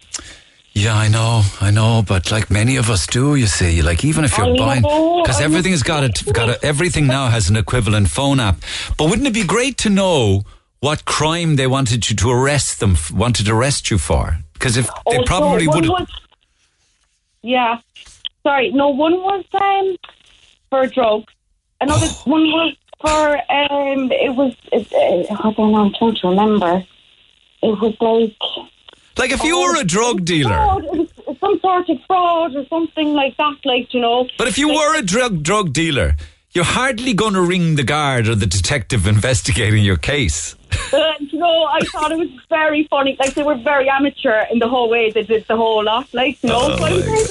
And the first morning it happened, I came home, I was out for my walk, and I was back at home for about, half night. And when I got back home, there was 3 missed calls on my phone, all the way to mobile, and they're all from Mallow.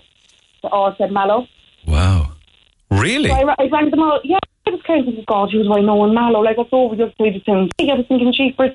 So I rang back.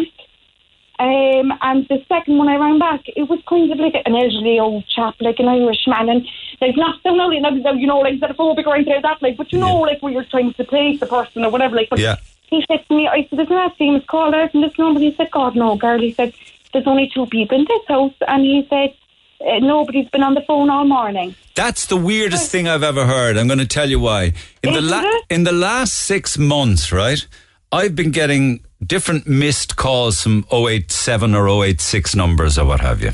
And it appears on my phone, sometimes 2 or 3 times in the day. My phone is on silent, I miss most calls. So I call everybody back, because maybe it's work related or something. And on 2 or 3 occasions, I've called back missed calls. And every single time the phone gets answered by a guy with a very strong Dublin accent. He's a genuine guy. It's his phone. But he swears blind, and this is 2 or 3 different guys with strong Dublin accents. They swear blind that they never called me. And I've said to them, I understand what you're saying, but your number appeared on my phone 2 or 3 times, so somebody dialed me. And the last guy said to me, what was the word he used? I think he used the word pal or something, or mate. He said, listen to me, mate. I didn't call you, right? And yeah. So he didn't call me, but someone's using his number to try and, you know... That's exactly to engage in a scam. Yeah, that's exactly what happened that morning. So I said, geez, when I said, look, I'm sorry now to bother you. I said, have a nice morning, but the only reason I said I'm joining is because you came up on my missed calls in the red, you know, your reasons? Yeah. Red missed call, and I said, that's the only reason. I said, look, I'm again sorry to bother you. Not to bother you, that these things happen. No, so what has happened is somebody's harvested his number. His number, yeah. Amazing. So the third number then that morning, I rang that one back. Play along the next time they want to arrest you for fraud or whatever, will you? Yeah. We'll have a bit more fun with it. It's 3 times now it's happened to me for fraud, for different various. Like, there was one of the stuck out because, and then it was a girl, and the third time now I got really annoyed with them, and it was a young girl, same kind of, you know, like that. Now I don't know where she was from, but she didn't sound, you know. She certainly didn't sound from Cork. Nah, they're all overseas. Well, actually, when that day, when I was listening to British Messenger, they were saying it was from Tunisia. Yeah, it can be anywhere. Yeah, and I suppose, you know, if it's not already happening in Ireland, it will be happening in Ireland because everybody will cotton on to the vulnerability of people. Yeah, they can send SIM cards and stuff like that from Ireland, right? And let's say now you went to Tunisia on your holidays, or, you know, the way like your phone will tell you on the plane that you're going over to one of their networks. Yeah. So that's what they do then with their phone. So they put their own network on an Irish SIM card, something like that. Or they must be able to work it out, like, you know, yeah, I don't know. But the third one in that I rang back the third number, and he's, it cut out and it stopped ringing. Like, it went engaged straight away, but they rang me back straight away. Wow. They rang me back, like, straight away. What did they want? Like that. Now they were from the Department of Social Protection. Which doesn't even exist. We don't even have a Department of Social Protection. Yeah. All this kind of thing. And what do they want? Oh, like that now. Could they have my number, my name, my PPS number, and my date of birth? They want your information, yeah. They want your information. Yeah, and with your PPS number, your date of birth, and your address, they can apply for all sorts of stuff. First time, and I literally just hung up. You know, I was afraid. And then it was after that. Then I heard the interview with British Messenger, and then that happened then another 2 times after that. But I actually got on to my local sergeant, Timmy, and I texted Timmy about it just to let him know that, look, this is going on. You know. You said, "Come here to me." Yeah, no, Timmy. Yeah, come here to me. Timmy, come here to me. I know his name is Timmy. Go on. I'll talk to you later. Well done. We covered a lot of ground, a lot of stories. Yeah. Take care. Yeah, that's it. Oh, sorry, leave me go. Go on, Neil. Take care. Bye, Kate. Lines open at 1850 104 106. Some people are just maybe multiple calls, multiples, and Kate, obviously that. And clearly, there must be the one same group operating all sorts of different Swizzes at the same time. Anyway, text 0868 104 106 to the phone lines we go. Justin, good morning. Morning, Neil. How are things? I'm good. Share with me your story. It involved an estate agent, was it? Yeah, so it was a text I actually received, not one I sent out. Yeah. So, we go back to 2014, buying my first house in the middle of the Portus, and my solicitor wouldn't close the sale until she received a letter. She needed a particular letter. Were you buying or selling? Buying a house. Okay. Buying my first house. And time was dragging on. There was no sign of this letter. So I rang the auctioneer, who I will keep nameless for embarrassment. The mortification of it. Yeah. So I rang him and I said, look, what's the latest, any update? And it was, no, nothing yet. And there happened to be 2 or 3 other houses in the same estate for sale. So I said, look, time is getting on. I said, there are other properties in the estate. So I said, look, if there's no sign of this letter, I said I might have to explore other options. And buy another house, yeah. But it was, sure, look, I'll see what I can do. So I hung up anyway, and I was outside Teva Pharmaceuticals in Waterford in the truck. I can remember exactly where I was. And 30 seconds later, my phone goes off, and I got a text message from the auctioneer. And the text read, that Langer is going to pull out of Ween if he doesn't get the letter. And, initial shock at it, which quickly turned to, right, how can I use this to my advantage? So I gathered my thoughts, stopped laughing. I text back saying, I'm Langer with the money. And I got a huge text of apologies saying I'm under enormous pressure to get to this house, blah. And a week later, we closed the sale. It was the best text that was ever sent to you because it expedited the sale and you got your house. But no amount of apologies will ever undo that. Yeah. Well, look, I mean, it wasn't the worst thing in the world. He could have called me worse. I suppose Langer is a popular name in Cork. I've been called worse, mind you. But, he's clearly a Cork auctioneer then. Yeah. So Mal, one of the ones in So Mal, but I'd say no more. Down in Cork, he'd be known as a Langer.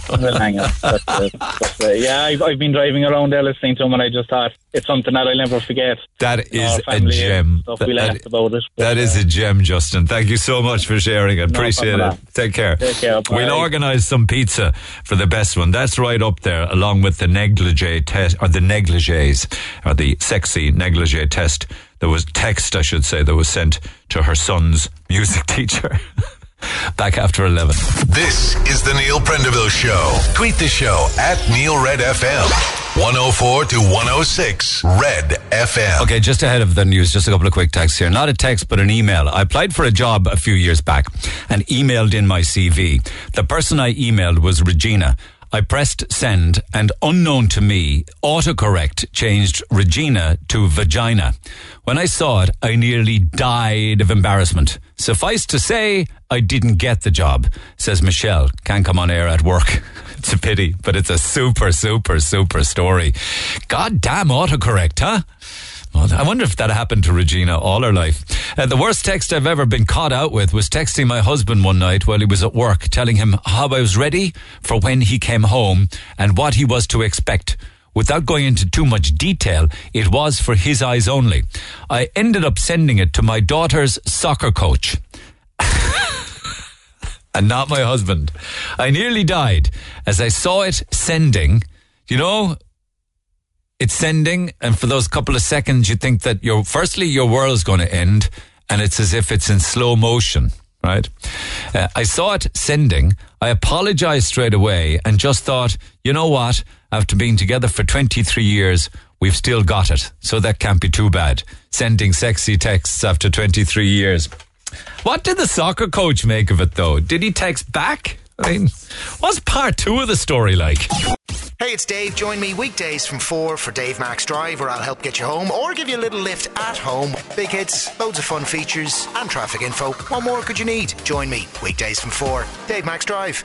Get it off your chest. Text the Neil Prendeville Show now. 086 8104 106. Okay. Red FM. Now, that cyber attack that we've been all talking about, that's no scam, that's no spoof, that's the real McCoy. And the CUH, or at least the CUMH, have sent me another update, and I thank them for it. They just want to keep people in the loop on everything that's happening regarding our hospital service here in Cork and the cyber attack. And they're saying the ongoing cyber attack on the HSE's IT system has resulted in considerable delays at Cork University Maternity Hospital and on the hospital's ability to deliver normal outpatient services.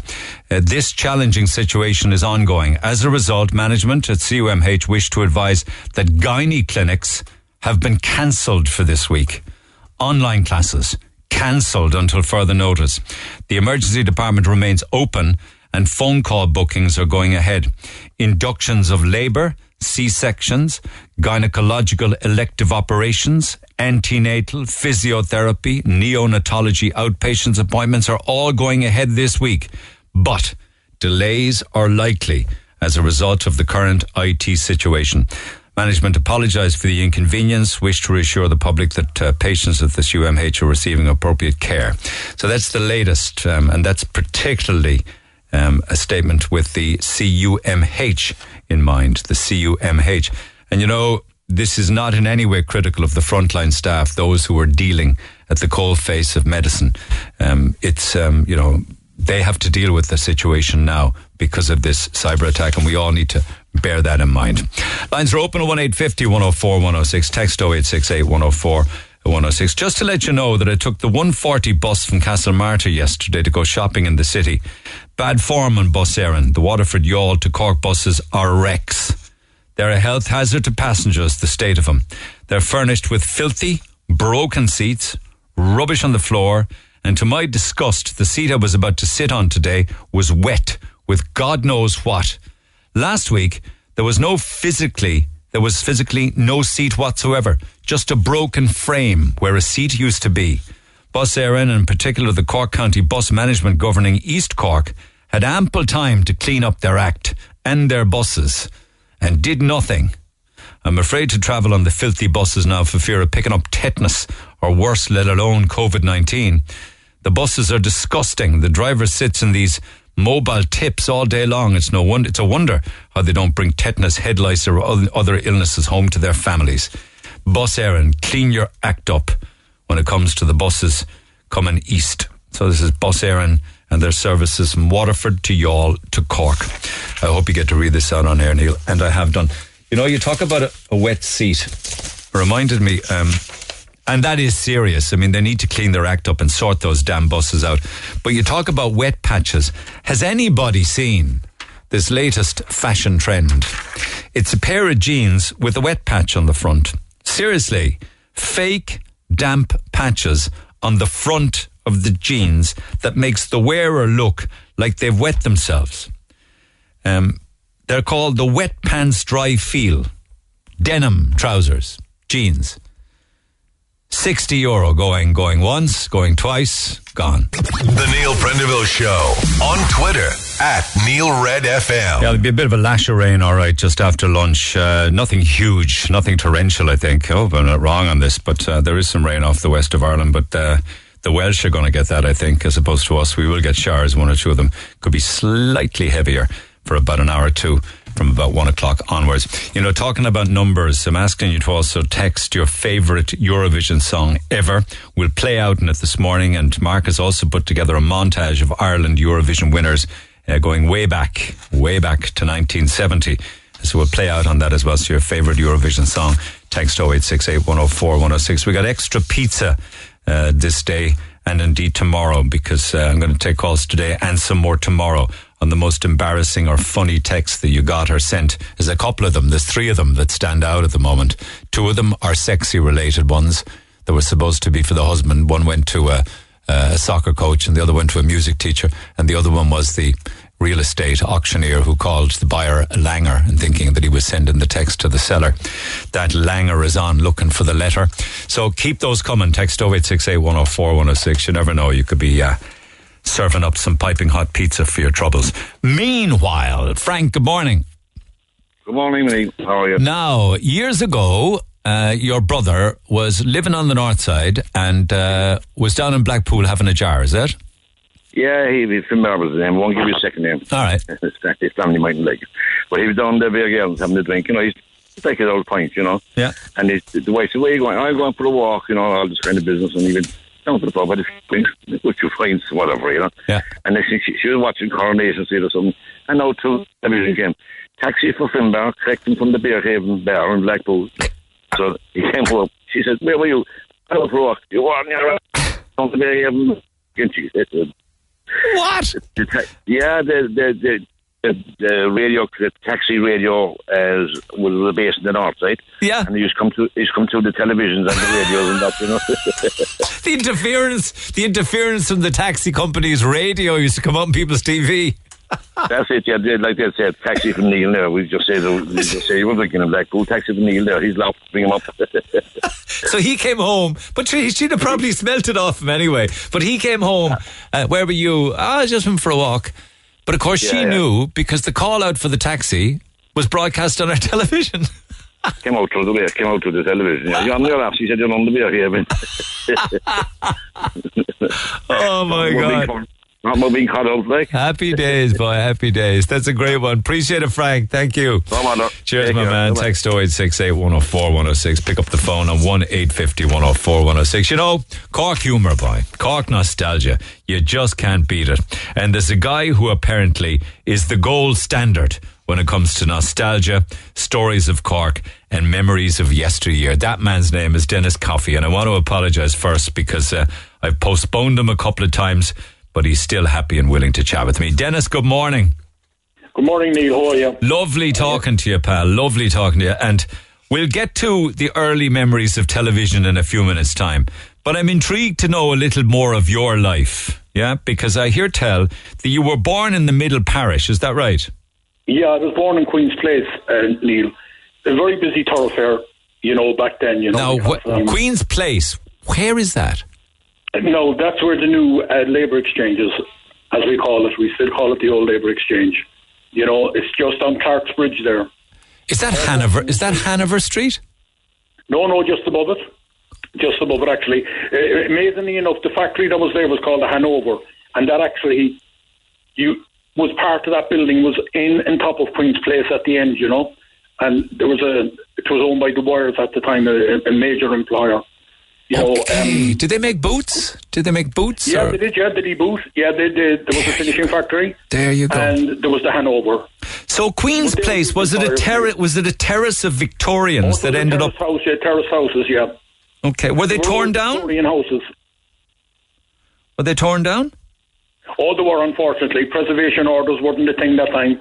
Well, when I got a bit older, all right, I got involved in Share Street, and they were saved. And Queen's Place should have been saved as well. It was tragic that they were taken down. And can I ask you when you were born there?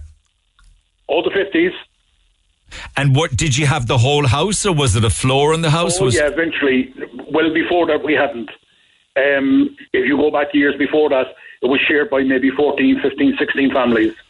Can you imagine? By the time I was born in the late 50s, it was shared, by a couple of families. We were very fortunate. When I came around, there was just two families. My mother, my father, and my grandmother. We had frequent visitors there, like Holy Joe, Andy Gall, and the great General Tom Barry, because my grandmother was in Cumbernauld, and Tom Barry used to call to the terrace, and did nearly genuflect when he'd come in, I was young at the time, but I befriended him as I got older, and his wife, Leslie DeBarra. They were marvellous people. We had midwives there, storytellers. It was incredible, Neil. It was an incredible place, but the Middle Parish that time was a hub of activity because you had a lot of factories. You had Hearts, Heathlips, Beamish and Crawford. You had the Wires, as I said, the Lee Boot, the Hanover. Huge employers, thousands of people working. Oh, thousands of people. Like at that time, a lot of people used to come home for their dinner because they lived locally, and you'd see the hustle and bustle at lunchtime. We used to come home from school as kids as well. That's the way it was. And most of the people at that time would be hurrying home for the Kennedys of Castleross. On the radio at around 1:30 or something, wasn't it? Oh, yeah. That was big. It was the Irish version of the Archers, wasn't it? And make no mistake about it. But it was big stuff, and they believed every word of it. The people, if they only knew in later years that, well, some of them had passed on, but in later years, it was all stages, but people actually believed that they lived in a village in Castleross and all this went on. It was very exciting stuff. That's right. And they still do to this day because, radio has a fabulous way of you painting the pictures for yourself, you see, rather than watching a screen. No mistake about it. I'll come back to screens, though. So we know, of course, of the great Tom Barry. Holy Joe and Andy Gaw. Holy Joe. Yeah. They were terrific characters. Why was he called Holy Joe? Yeah, well, it was just the name he got. I don't know where the name originated from, but he always had a rosary bead. And I think, in Cork, no one, even besides Holy Joe, no one grew up with a real name. They always shortened your name, there was nicknames everywhere. And it was a pastime for people. Would they come in for a cup of tea, the likes of himself and Andy Gaw? And the rancher as well, who said, wasn't it burn the rancher's blocks, wasn't it? Oh, the rancher, that's right. And Johnny Papers and Mary the Cats. And, Holy Joe's sister, Dom Dom, lived in Queen's Place. Dom Dom, that was her name. God help her, she was lovely. She lived in the basement. She was partially blind, and if you excuse my expression, it was called the Blind Asylum at the time, over by the Victoria Hospital. Go away. They used to make baskets. Go away. And that's what she used to do, and she'd sell them. She was a lovely woman. She lived until her late 80s. When she died, actually, we took over the basement and opened one of the first boxing clubs by a community called Queen's Boxing Club. I was saying that to Mick O'Brien there recently, the president of the Cork Boxers Association. We opened a little boxing club there. We had about 15 or 16 members in the basement. Building all gone now. The house is all gone. But were there two women born in the 1800s that lived there or adjacent? Yeah, you had Nora Spillane and Mrs. O'Sullivan. Now, they believed Mrs. O'Sullivan came from the west of Ireland originally, and she moved in towards Limerick and then to Cork. Now, she had great stories about the fairies, and she showed us a photograph one time of her brother and brothers had dresses. In those days, they believed that the fairies would take boys and they wouldn't take girls. Get away. So you had those stories. And then Nora Spillane, Nora's claim to fame was that she was born on the 1st of July, 1879, the same birth as Tom Barry. She came in from outside Rathmore in Kerry originally, and she had stories about the Banshee. You had all those stories going on with these people, marvellous people. I'm privileged to have grown up in their presence. But did she experience a banshee? Was she one of those that heard? Yeah, she did the stories. She gave one great story. Well, she gave a number of them really, but one of them that she was coming home one night. She worked for a local farmer, and coming home up the road, she heard the banshee. And she went home, she told her mother, and 2 days later, her grandmother, who was very healthy at the time apparently, it died 2 days later. So the cry of the banshee was kind of, if someone was to die, the banshee would call out. And, you know, you had all those kind of things. Like I was speaking to Eddie Linehan, you know the famous I Eddie do. Linehan, I do. up there in Clare, years ago, about Mrs. O'Sullivan's story and the little boys wearing dresses. And he confirmed all that, you know, he's a great character. And amazing stuff, Neil. So, like, you know, the midwives were very important in those days as well. My sister was born at home in Queen's Place, and Abby Barry, she was one of the local midwives. So, like, you know, it was just a great place to grow up, Neil. You know, it's the salt of the earth people. And then you see they started building Cathedral Road and Ballyfihan, and people started moving out of the city. That's it. So, you know... And they started tearing down those buildings that had turned to tenements, many of them, and of course we got... Like, one of the more upsetting, distressing demolitions was the Doll's House. You remember that? Oh, the Doll's House in Bachelor's Key. Yeah, my grandmother spoke about that several times. Did she? Yeah, you see, preservation orders weren't there, Neil, and by the time they did get around to it, an awful lot of destruction had been done. Yeah. Well, we must remember, too, a lot of destruction was done during the Civil War. I'm writing a story on that there for an American group there at the moment, Friends of Ireland, and a lot of buildings were destroyed. Yeah, but the Doll's House had nothing to do with war or civil war. It was just desecration. It was just torn down. I think, wasn't there nobody wanted to take it over or something, wasn't it? Well, it was kind of coming towards the end of the time, and they just wanted to burn these houses, you know, and the castles and stuff like that. So it was just a slight form of vandalism without incriminating anybody. It was just sad, you know. They just wanted to get rid of the British. Was that it? To Ireland. Was that it? You know, so, you know, as I said, like with Tom Barry and Holy Joe, Andy Gaw. There was others, though. Born Free, Charlie Coleman. Who was Charlie Coleman, for instance? That was Charlie Coleman. He was a great character. There's ladies listening, which I showed her. Like, he was swimming the nude above in the Lee Fields, and he was a lovely guy. You know, a pure gentleman, but you know, and that's the way he used to go. He used to just swim with no clothes, and he's fucking cold. He had long hair and a beard, and he used to call him Jesus as well. He had a couple of names, you know. And Born Free was a different person, was it? Who was that? Born Free. Was that Charlie Coleman? No, he was the same guy. Same guy. That's why he swam in the nude and had a long beard and a long hair. That's right, yeah. They said one time he baptised the guy above in the Lee. You know, he was kind of, I think mental health was a bit of an issue with him towards the end. Okay, yeah. And he took on a kind of a John the Baptist character. And amazing. There was a couple of stories about that, you know. I got to find out some more about Johnny Papers, who you say used to live in a cave. Well, he lived in a cave above in Gillaby Rock. Now, from earlier documentation, St. Finbar was also noted to have stayed there when he established Cork. In this cave before he built his church? Yes, and that cave is still there up to the present day. But if you talk to the local people around that area, they remember Johnny Papers living in the cave. He was a great character, but the poor man, the vocabulary wasn't great with him. He didn't speak much, but you'd see him going around town, and how he got the name Johnny Papers was that he'd pick up a paper, he'd lick it, and he'd stick it onto a car. No one ever knows up to this present day why he'd done that. Go away. And then you had another great character. But wait a second. I mean, how did he feed himself? And like, did he have bedding in the cave, or do you know? Yes, he did. Oh God, he did. He did need it. No, I went up there several times as a young lad because you'd be curious. You know what I mean? And we lived around that area. So, like, first there was no boundaries really. You know, we went everywhere around the city. Yeah. You know, the Cold Cave was another great spot. Katty Barry, she was great to us as kids. You know, Penny Candy Apples, powerful woman. You know, and I have great admiration there for the Cold Cave Shawleys.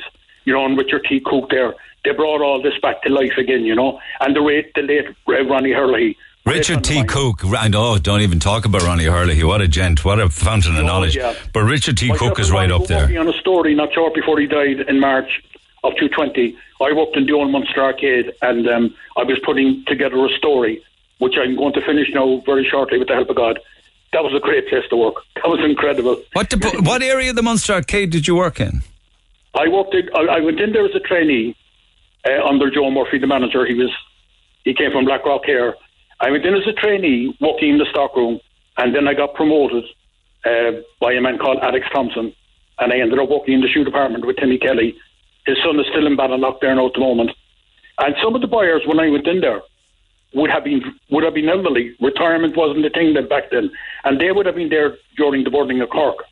Mr. Cashin was a great man. He had great stories. He worked in the old Munster Arcade prior to that. And so he was able to go back to the 20s and the burning of Cork, of course. Oh, yeah. He worked there at that as a young man. He worked as an apprentice. And I got on famously well with him because, back to Tom Barry again, that's where Tom used to buy his shoes, in the Munster Arcade. And I remember one day he came in and Timmy Kelly said to me, "Let you serve him." And I was a bit nervous, even though I knew him and he knew me. And that was my claim to fame. I sold a pair of leather shoes to Tom Barry, and they had to be Cork shoes, you know. Tom Barry would only buy Cork, would he? Yeah, he was a classy dresser. Like, I mean to say, he was a snappy dresser. Yeah, everybody was a snappy dresser back then. Oh, definitely. They took great pride. Like, Tom Barry was a very interesting man. I like when I got older, because of my grandmother's connection with Tomás McCurtain in terms of McSweeney being in Coming On. She was one of the youngest members in Cork, and she was noted for the great escape. She escaped out of Union Quay Barrack after being arrested one evening with some very important documentation on her. 2 minutes later, till I'd been all over, she would have been, God only knows what would have happened. But, yes, I know. I wonder, do we give enough recognition to women who fought the good cause back in the day? I mean, weren't there two sisters shopkeepers up on Washington Street? That's right. Do you recall them? I'd agree with you totally, Neil. I fought for the monument there years ago, and finally I got onto Councillor Terry Shannon, and there was a monument erected to Coming On. And Mary McSweeney now would be another great woman. She was a great friend of my grandmother's. She was Terence McSweeney's sister, and so she actually recruited my grandmother into Coming On. Mary died in 1942, a great woman. Now, unfortunately, they fell out over the Civil War, which was silly, really, but that's the way it was, you know. My grandmother would have kind of sided with Collins because of my grandfather knew him very well. The Civil Wars. With him, so it really split an awful lot of families. Civil War did. Oh, it did. There was no doubt about it. My grandfather never spoke to his brother. They fell out many, many years ago. Ah, you're joking. There was a lot of that going on, you know. But did they ever make up? It was history, Neil. You know, I suppose we're very fortunate in Cork. We have some great people, like, you know, Jerry White there, Breda Scannell, or Breda Dineen Scannell, you know. You could be naming them, and so we said Richard T. Coote there, like, we have rebel scholars like this. But I envy you. I mean, I'm not being disrespectful to my own upbringing, but I envy you of yours in the city and having witnessed and engaged with so many incredible people. Hercules, who the heck was Hercules? Yeah, he was another great character. He on a Saturday he would put on a show in the Cold Cave. Now, he was about 5'4", but he was one of the strongest men I've ever seen as a young lad, and he would put on a show with he used to have a massive big whip. Now, the story was that he was involved with a circus and he lost his job and he started doing street entertainment, a bit like Lord Mustard and these guys, you know. They were all famous guys. Lord Mustard, I met him in London years ago outside Harrods, and then he came to Cork and he used to be tap dancing outside Cash's, you know, Lord Mustard, and you had Click, he was another character. But Hercules was an unbelievable guy. He'd lie in a bed of nails, and, you know, people would be just mesmerised to get people to stand in him and go away. The corner of the Cold Quay there, that's where he used to actually operate. Every Saturday morning he'd put on a show, and absolutely unbelievable. And did that involve a 4'8" man lifting incredible weights? Oh, yeah. Yeah, but even to get 2 or 3 people standing on you, and you sitting on you lying back on the bed of nails, and he could actually crack a whip and take a cigarette out of somebody's mouth. You know, it was fabulous. You see, they'd be arrested now or told to move on, wouldn't they?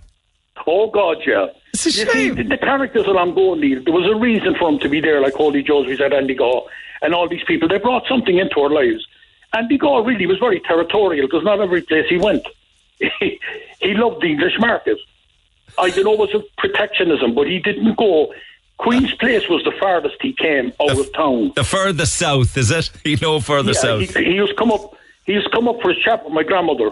he had a bit of a stammer. I was kind of nervous of him as a kid because I didn't know what to make out of him, because I was honestly nervous of him. Because he'd run at you, but he wouldn't mean to hurt you, and he'd always give you a penny. Yeah. He was a great man for giving money to the children in the community. He'd be giving pennies to the children because he'd be tapping it from the adults, you see. That's right, correct. And then Bernie Murphy was another character. He lived in lodgings in Sher Street, run by Diddley Hands. They had a shop there. It's a cafe now, as you know. But there was a lodging house there. You had 20 men living in it. Yeah. Bernie Murphy was one of them. And Mary the Katz then, she lived in a little tenement off Bachelor's Quay next to the Doll's House.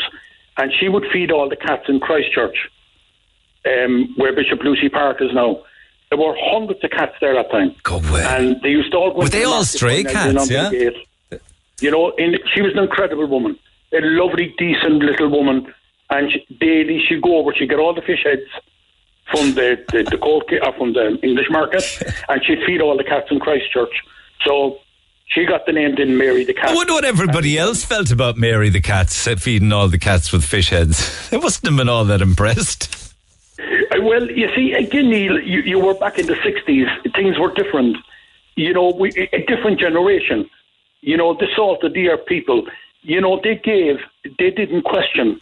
They suffered a lot. What about Klondike? Yeah, well, he was before my time. My grandmother used to speak about him. He got the ladies' toilet built. Yeah. That was his claim to fame.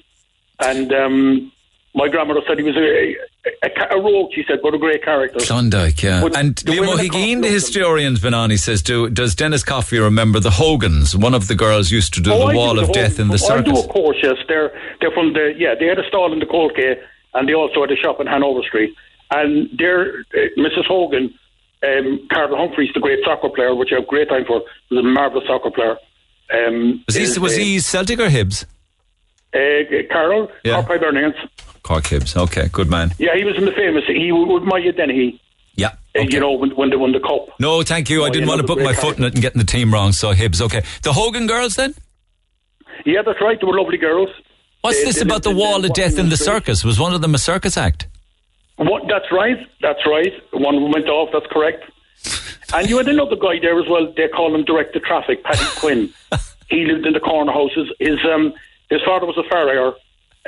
He had a little forge over there in Land Street, and his mother was a teacher. But Paddy had a kind of an intellectual disability, and at 1 o'clock every day, he directed all the workers, and in the evening coming out of the wires. So he was called Director Traffic. And Paddy in his own head thought he was a guard, really. Yeah. And the local guard, he just left him alone. He'd stand there just below the courthouse. Doing no harm to no man. Yeah. You know, they were great characters, Dave. Yeah, I've seen footage that was recorded way back, I'd say. It might have been 1910, 15, I think, maybe. It was done by a couple of characters in the UK. They used to come over here and just film. They filmed all over Ireland, and then they would hand out little tickets, and you could go into the Assem's then at night and watch the video, watch the film. And I can't remember their names, 2 English names. I'll think of it. Perhaps you might remember. You paid a penny and then you went in at night and you looked at yourself and looked at the city that they had filmed that day. But they had some footage of people coming out for their lunch break out of Dwyer's, and that's right, Neil. Yeah, there were small boys coming out for their lunch break out of Dwyer's. That's right. Yeah, that was not unusual, Neil. Like, I was a messenger boy myself, very young. You know, I my first job was with Johnson's, a chemist in Washington Street. I got a job there as a messenger boy. I was barely able to hang on to the bike. But you kind of grew up that time wanting to work, go to school as well. Obviously, I left school at 15. That's no big deal, but that's the way it was. And we like in the middle parish, we had one thing, and we had the boxing club, which was Matt Talbot Hall. And my grandfather, God be good to him, he managed the old Brideville soccer team. And Hughie Brady there just recently wrote a song about it. My family were delighted because he mentions my grandfather in it. That's nice. And the middle parish really, it was just unbelievable, Neil. You know, even though poverty was there, people dealt with it. They got on with life. The Cold Cave was a lifesaver. Like, the Cold Cave was the charity shops of today. People could go to the Cold Cave, they could pick up some clothes. You know, they at cheap. You could, there was a Toomey shop in the corner still there today. The people could get a bit of furniture there. It was just fantastic. The Cold Cave was was just a hub of activity. Yes. And, you know, like, it's great today to see the Shawleys. You know, Monica McNamara there, now she's another great girl, or Pauline Jackson. You know, they've all contributed, and Jim McKeown and all these people, as I call them, the Rivel Scholars. You know, Jerry White, another great historian, Pat Boland. You know, I could be naming them till the coast. Well, we have a group of great Cork historians who are very, very active, and we should be very thankful to them. I'm going to take a break, right? And we're going to pick up the conversation then when we come back on the arrival of television in Cork. Is that okay with you? Oh, that's fine, Neil. That's fine. Thank you. 2 minutes. Back after the break, chatting with Dennis Coffey. The Neil Prendeville Show on Cork's Red FM. Our phone lines remain open after midday. 1850 104 106. In conversation with Dennis Coffey. Incidentally, Dennis, just a quick, there's a lot of text coming in, but while it's fresh, can you ask Dennis, what was that man's name again that worked in the Munster Arcade? I worked there as well in the 1970s. My name is Pat Holland. Would that have been... Oh, Pat, yeah. Do you know Pat? I know Pat. I know Pat well. Who's he asking for clarification on? Was it Timmy Kelly maybe or someone like that? Yeah, Timmy Kelly, yeah, shoe department. And what did Pat do in the Munster Arcade? Pat worked in the arcade, he was in the office. His boss would have been Tom Quinlan, a gentleman. He died very young actually, Tom. He was a great man. He was the assistant manager. Okay. The manager at the time was Joe Murphy from Blackrock Road, and Tom was there. Tom Quinlan was the assistant manager. That answers Pat Holland's question. Now, you run the Blackrock and Mahon notice board, right? And you put up a post about the nostalgic journey in the late 1960s. My earliest memories recall our lovely elderly neighbour, Mrs. Spillane, at first thinking and believing that Charles Mitchell could see us on the television. He was the newsreader way back in the early days of black and white RT. Wasn't that right? Yeah, he was one of the first, Neil. Yeah, he won the Jacobs Award as well. Loved dog shows. He was a great man. I met him at a dog show one time in Dublin. I just couldn't wait to get to see him. And he was the first person to read the news on RT, the first broadcast in December of 1961. Yeah. He was, Neil, and he also broke the news of the assassination of Kennedy. No, Charles Mitchell, you see, the television that time, as you know, nobody owned the television that time. They all rented them. And when television first came out, the majority of people would be looking through shop windows. Jennings is in the Grand Parade at Burton Down later. You'd have crowds there in the evening looking at the television. You know, McGregor standing at the window looking at it. Standing outside the window in crowds. You would have another batch then up at Madden's in Bridge Street. That's right. And amazingly enough, Neil, they all had their own little places. And if you stepped in there, you get it. In that time, the men, they'd give you a belt to their hat. They'd never hit you physically. Move back there, boy, or something, you see. And watch the television in RTV Rentals or Hennessy's on Cook Street. They'd be standing outside the windows. Jennings is now at Burton Down years ago, Neil, in the Grand Parade. That was a terrific shop. And amazing, you know, some of the shops would have sound and some of them wouldn't. And Madden's of Bridge Street. So, like, before people actually got televisions into their home, a lot of them, they'd watch them in the shop windows. But didn't the TVs, when you rented them, didn't they have a slot that you put the pennies in or something? Well, I tell you, that was later, and there were people said the rosary for the man in the north side who invented the needle. When the slot televisions first came out, it was a way of supposed to save money. And obviously, saving money was very important back then. You put in your little 2 bob. Yeah. But there was a guy in the north side, a genius, discovered that if you got a sewing needle and you heated it, you could put it into the back and the needle wouldn't go down. So that was plastic. And that spread in the Bush Telegraph overnight.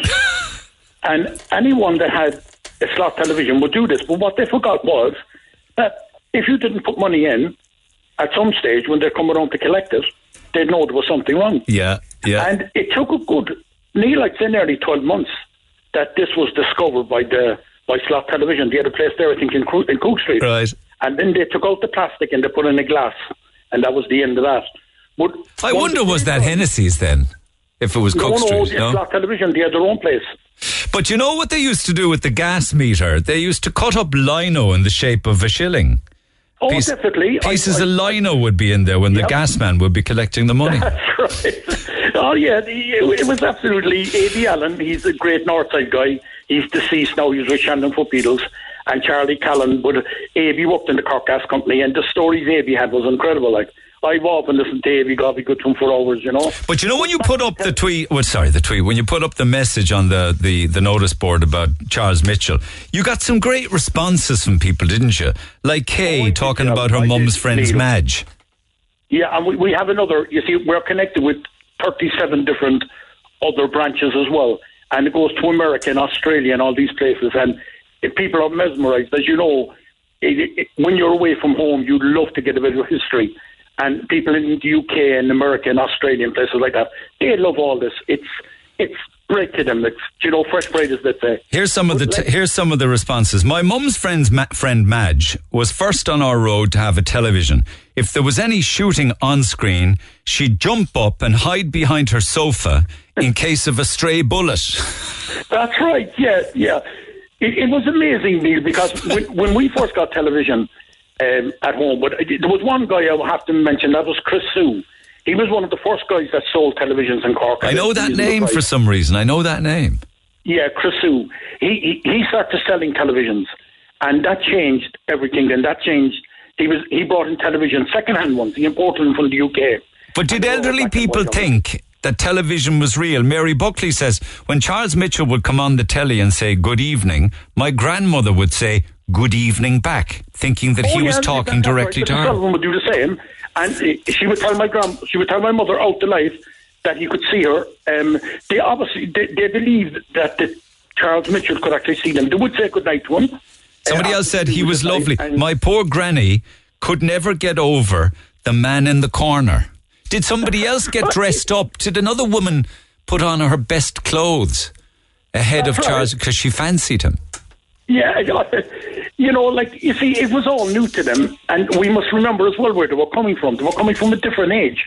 Some of their parents had survived the famine, and they came through the wars of independence. You know, they came through the First World War. They came through rationing. They came through all these things. You know, and then eventually, you know, they came into a century where things were changing. And television was very new to them. I know. Even my own grandmother, like, I classed her as a highly intelligent woman, basically because of the way she operated her life. But even she was suspicious of the television, you know. I thought that was a real... Did they think the person was real in the box? Business. They wouldn't talk business either, Neil. You know, they kept their... If they wanted to talk, they'd go to another room because...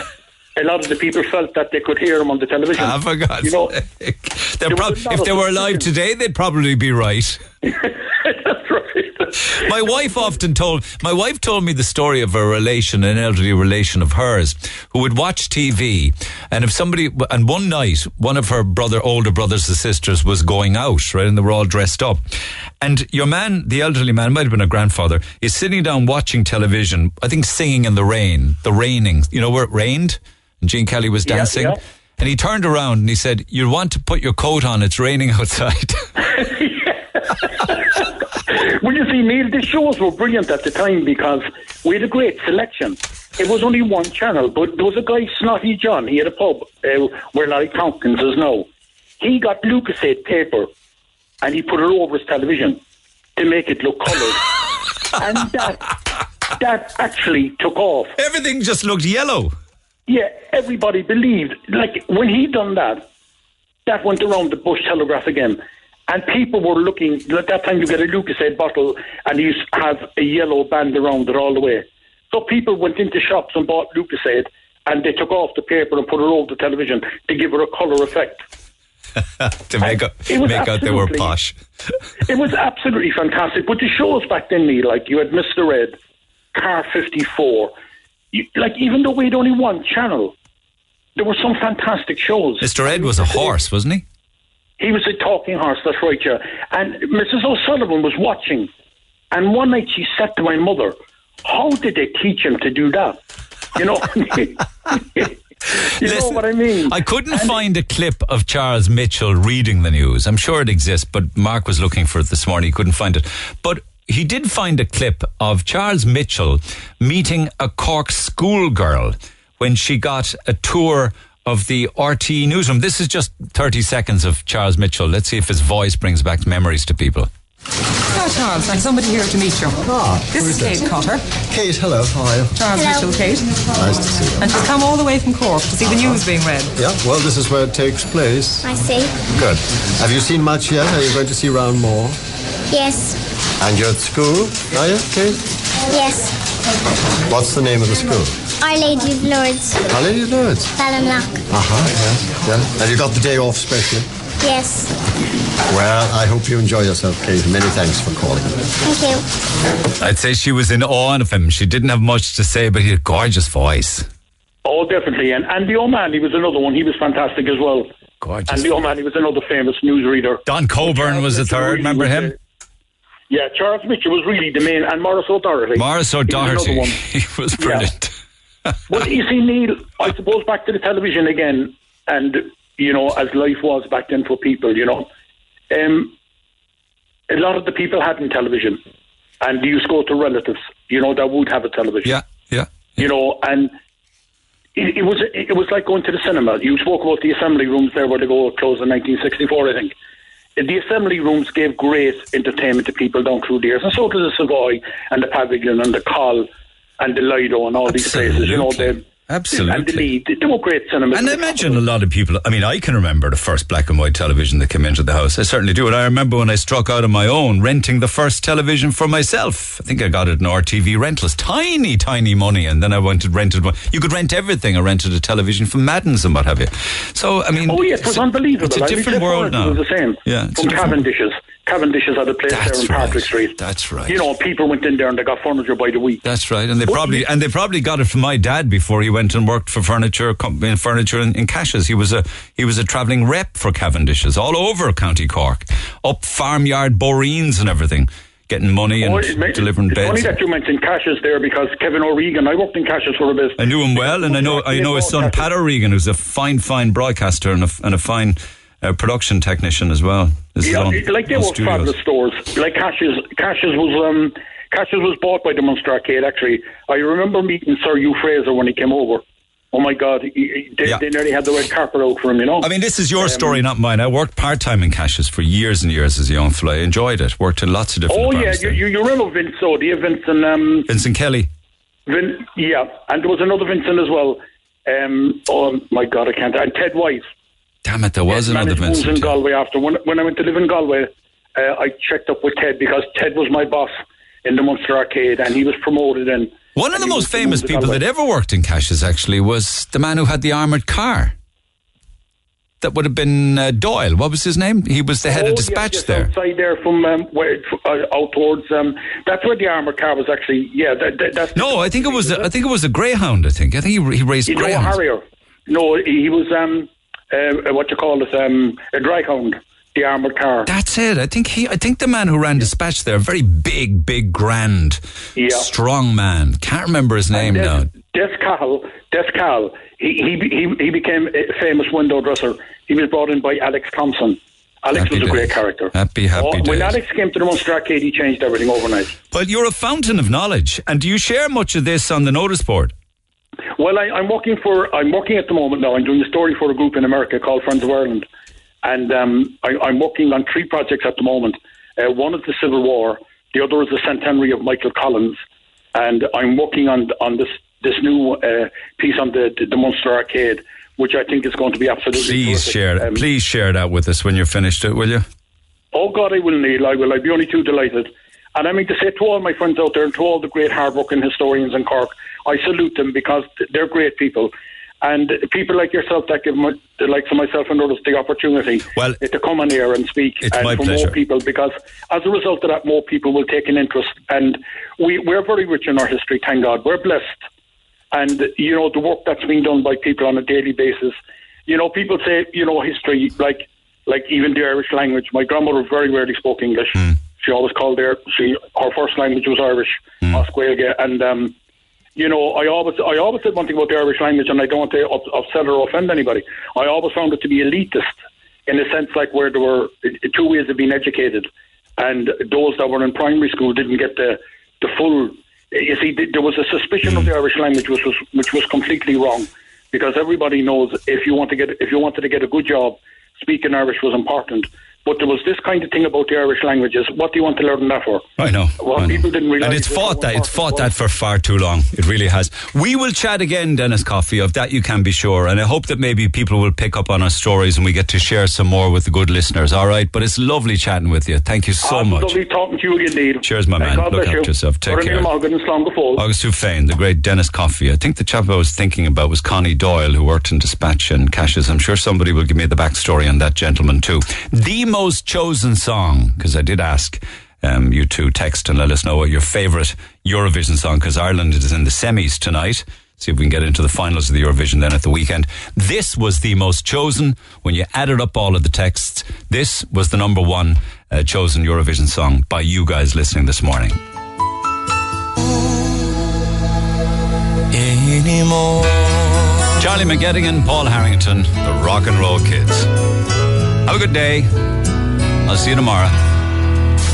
Thanks for listening to this Red FM podcast. Don't forget to subscribe and check out redextra.ie for more great Red FM content.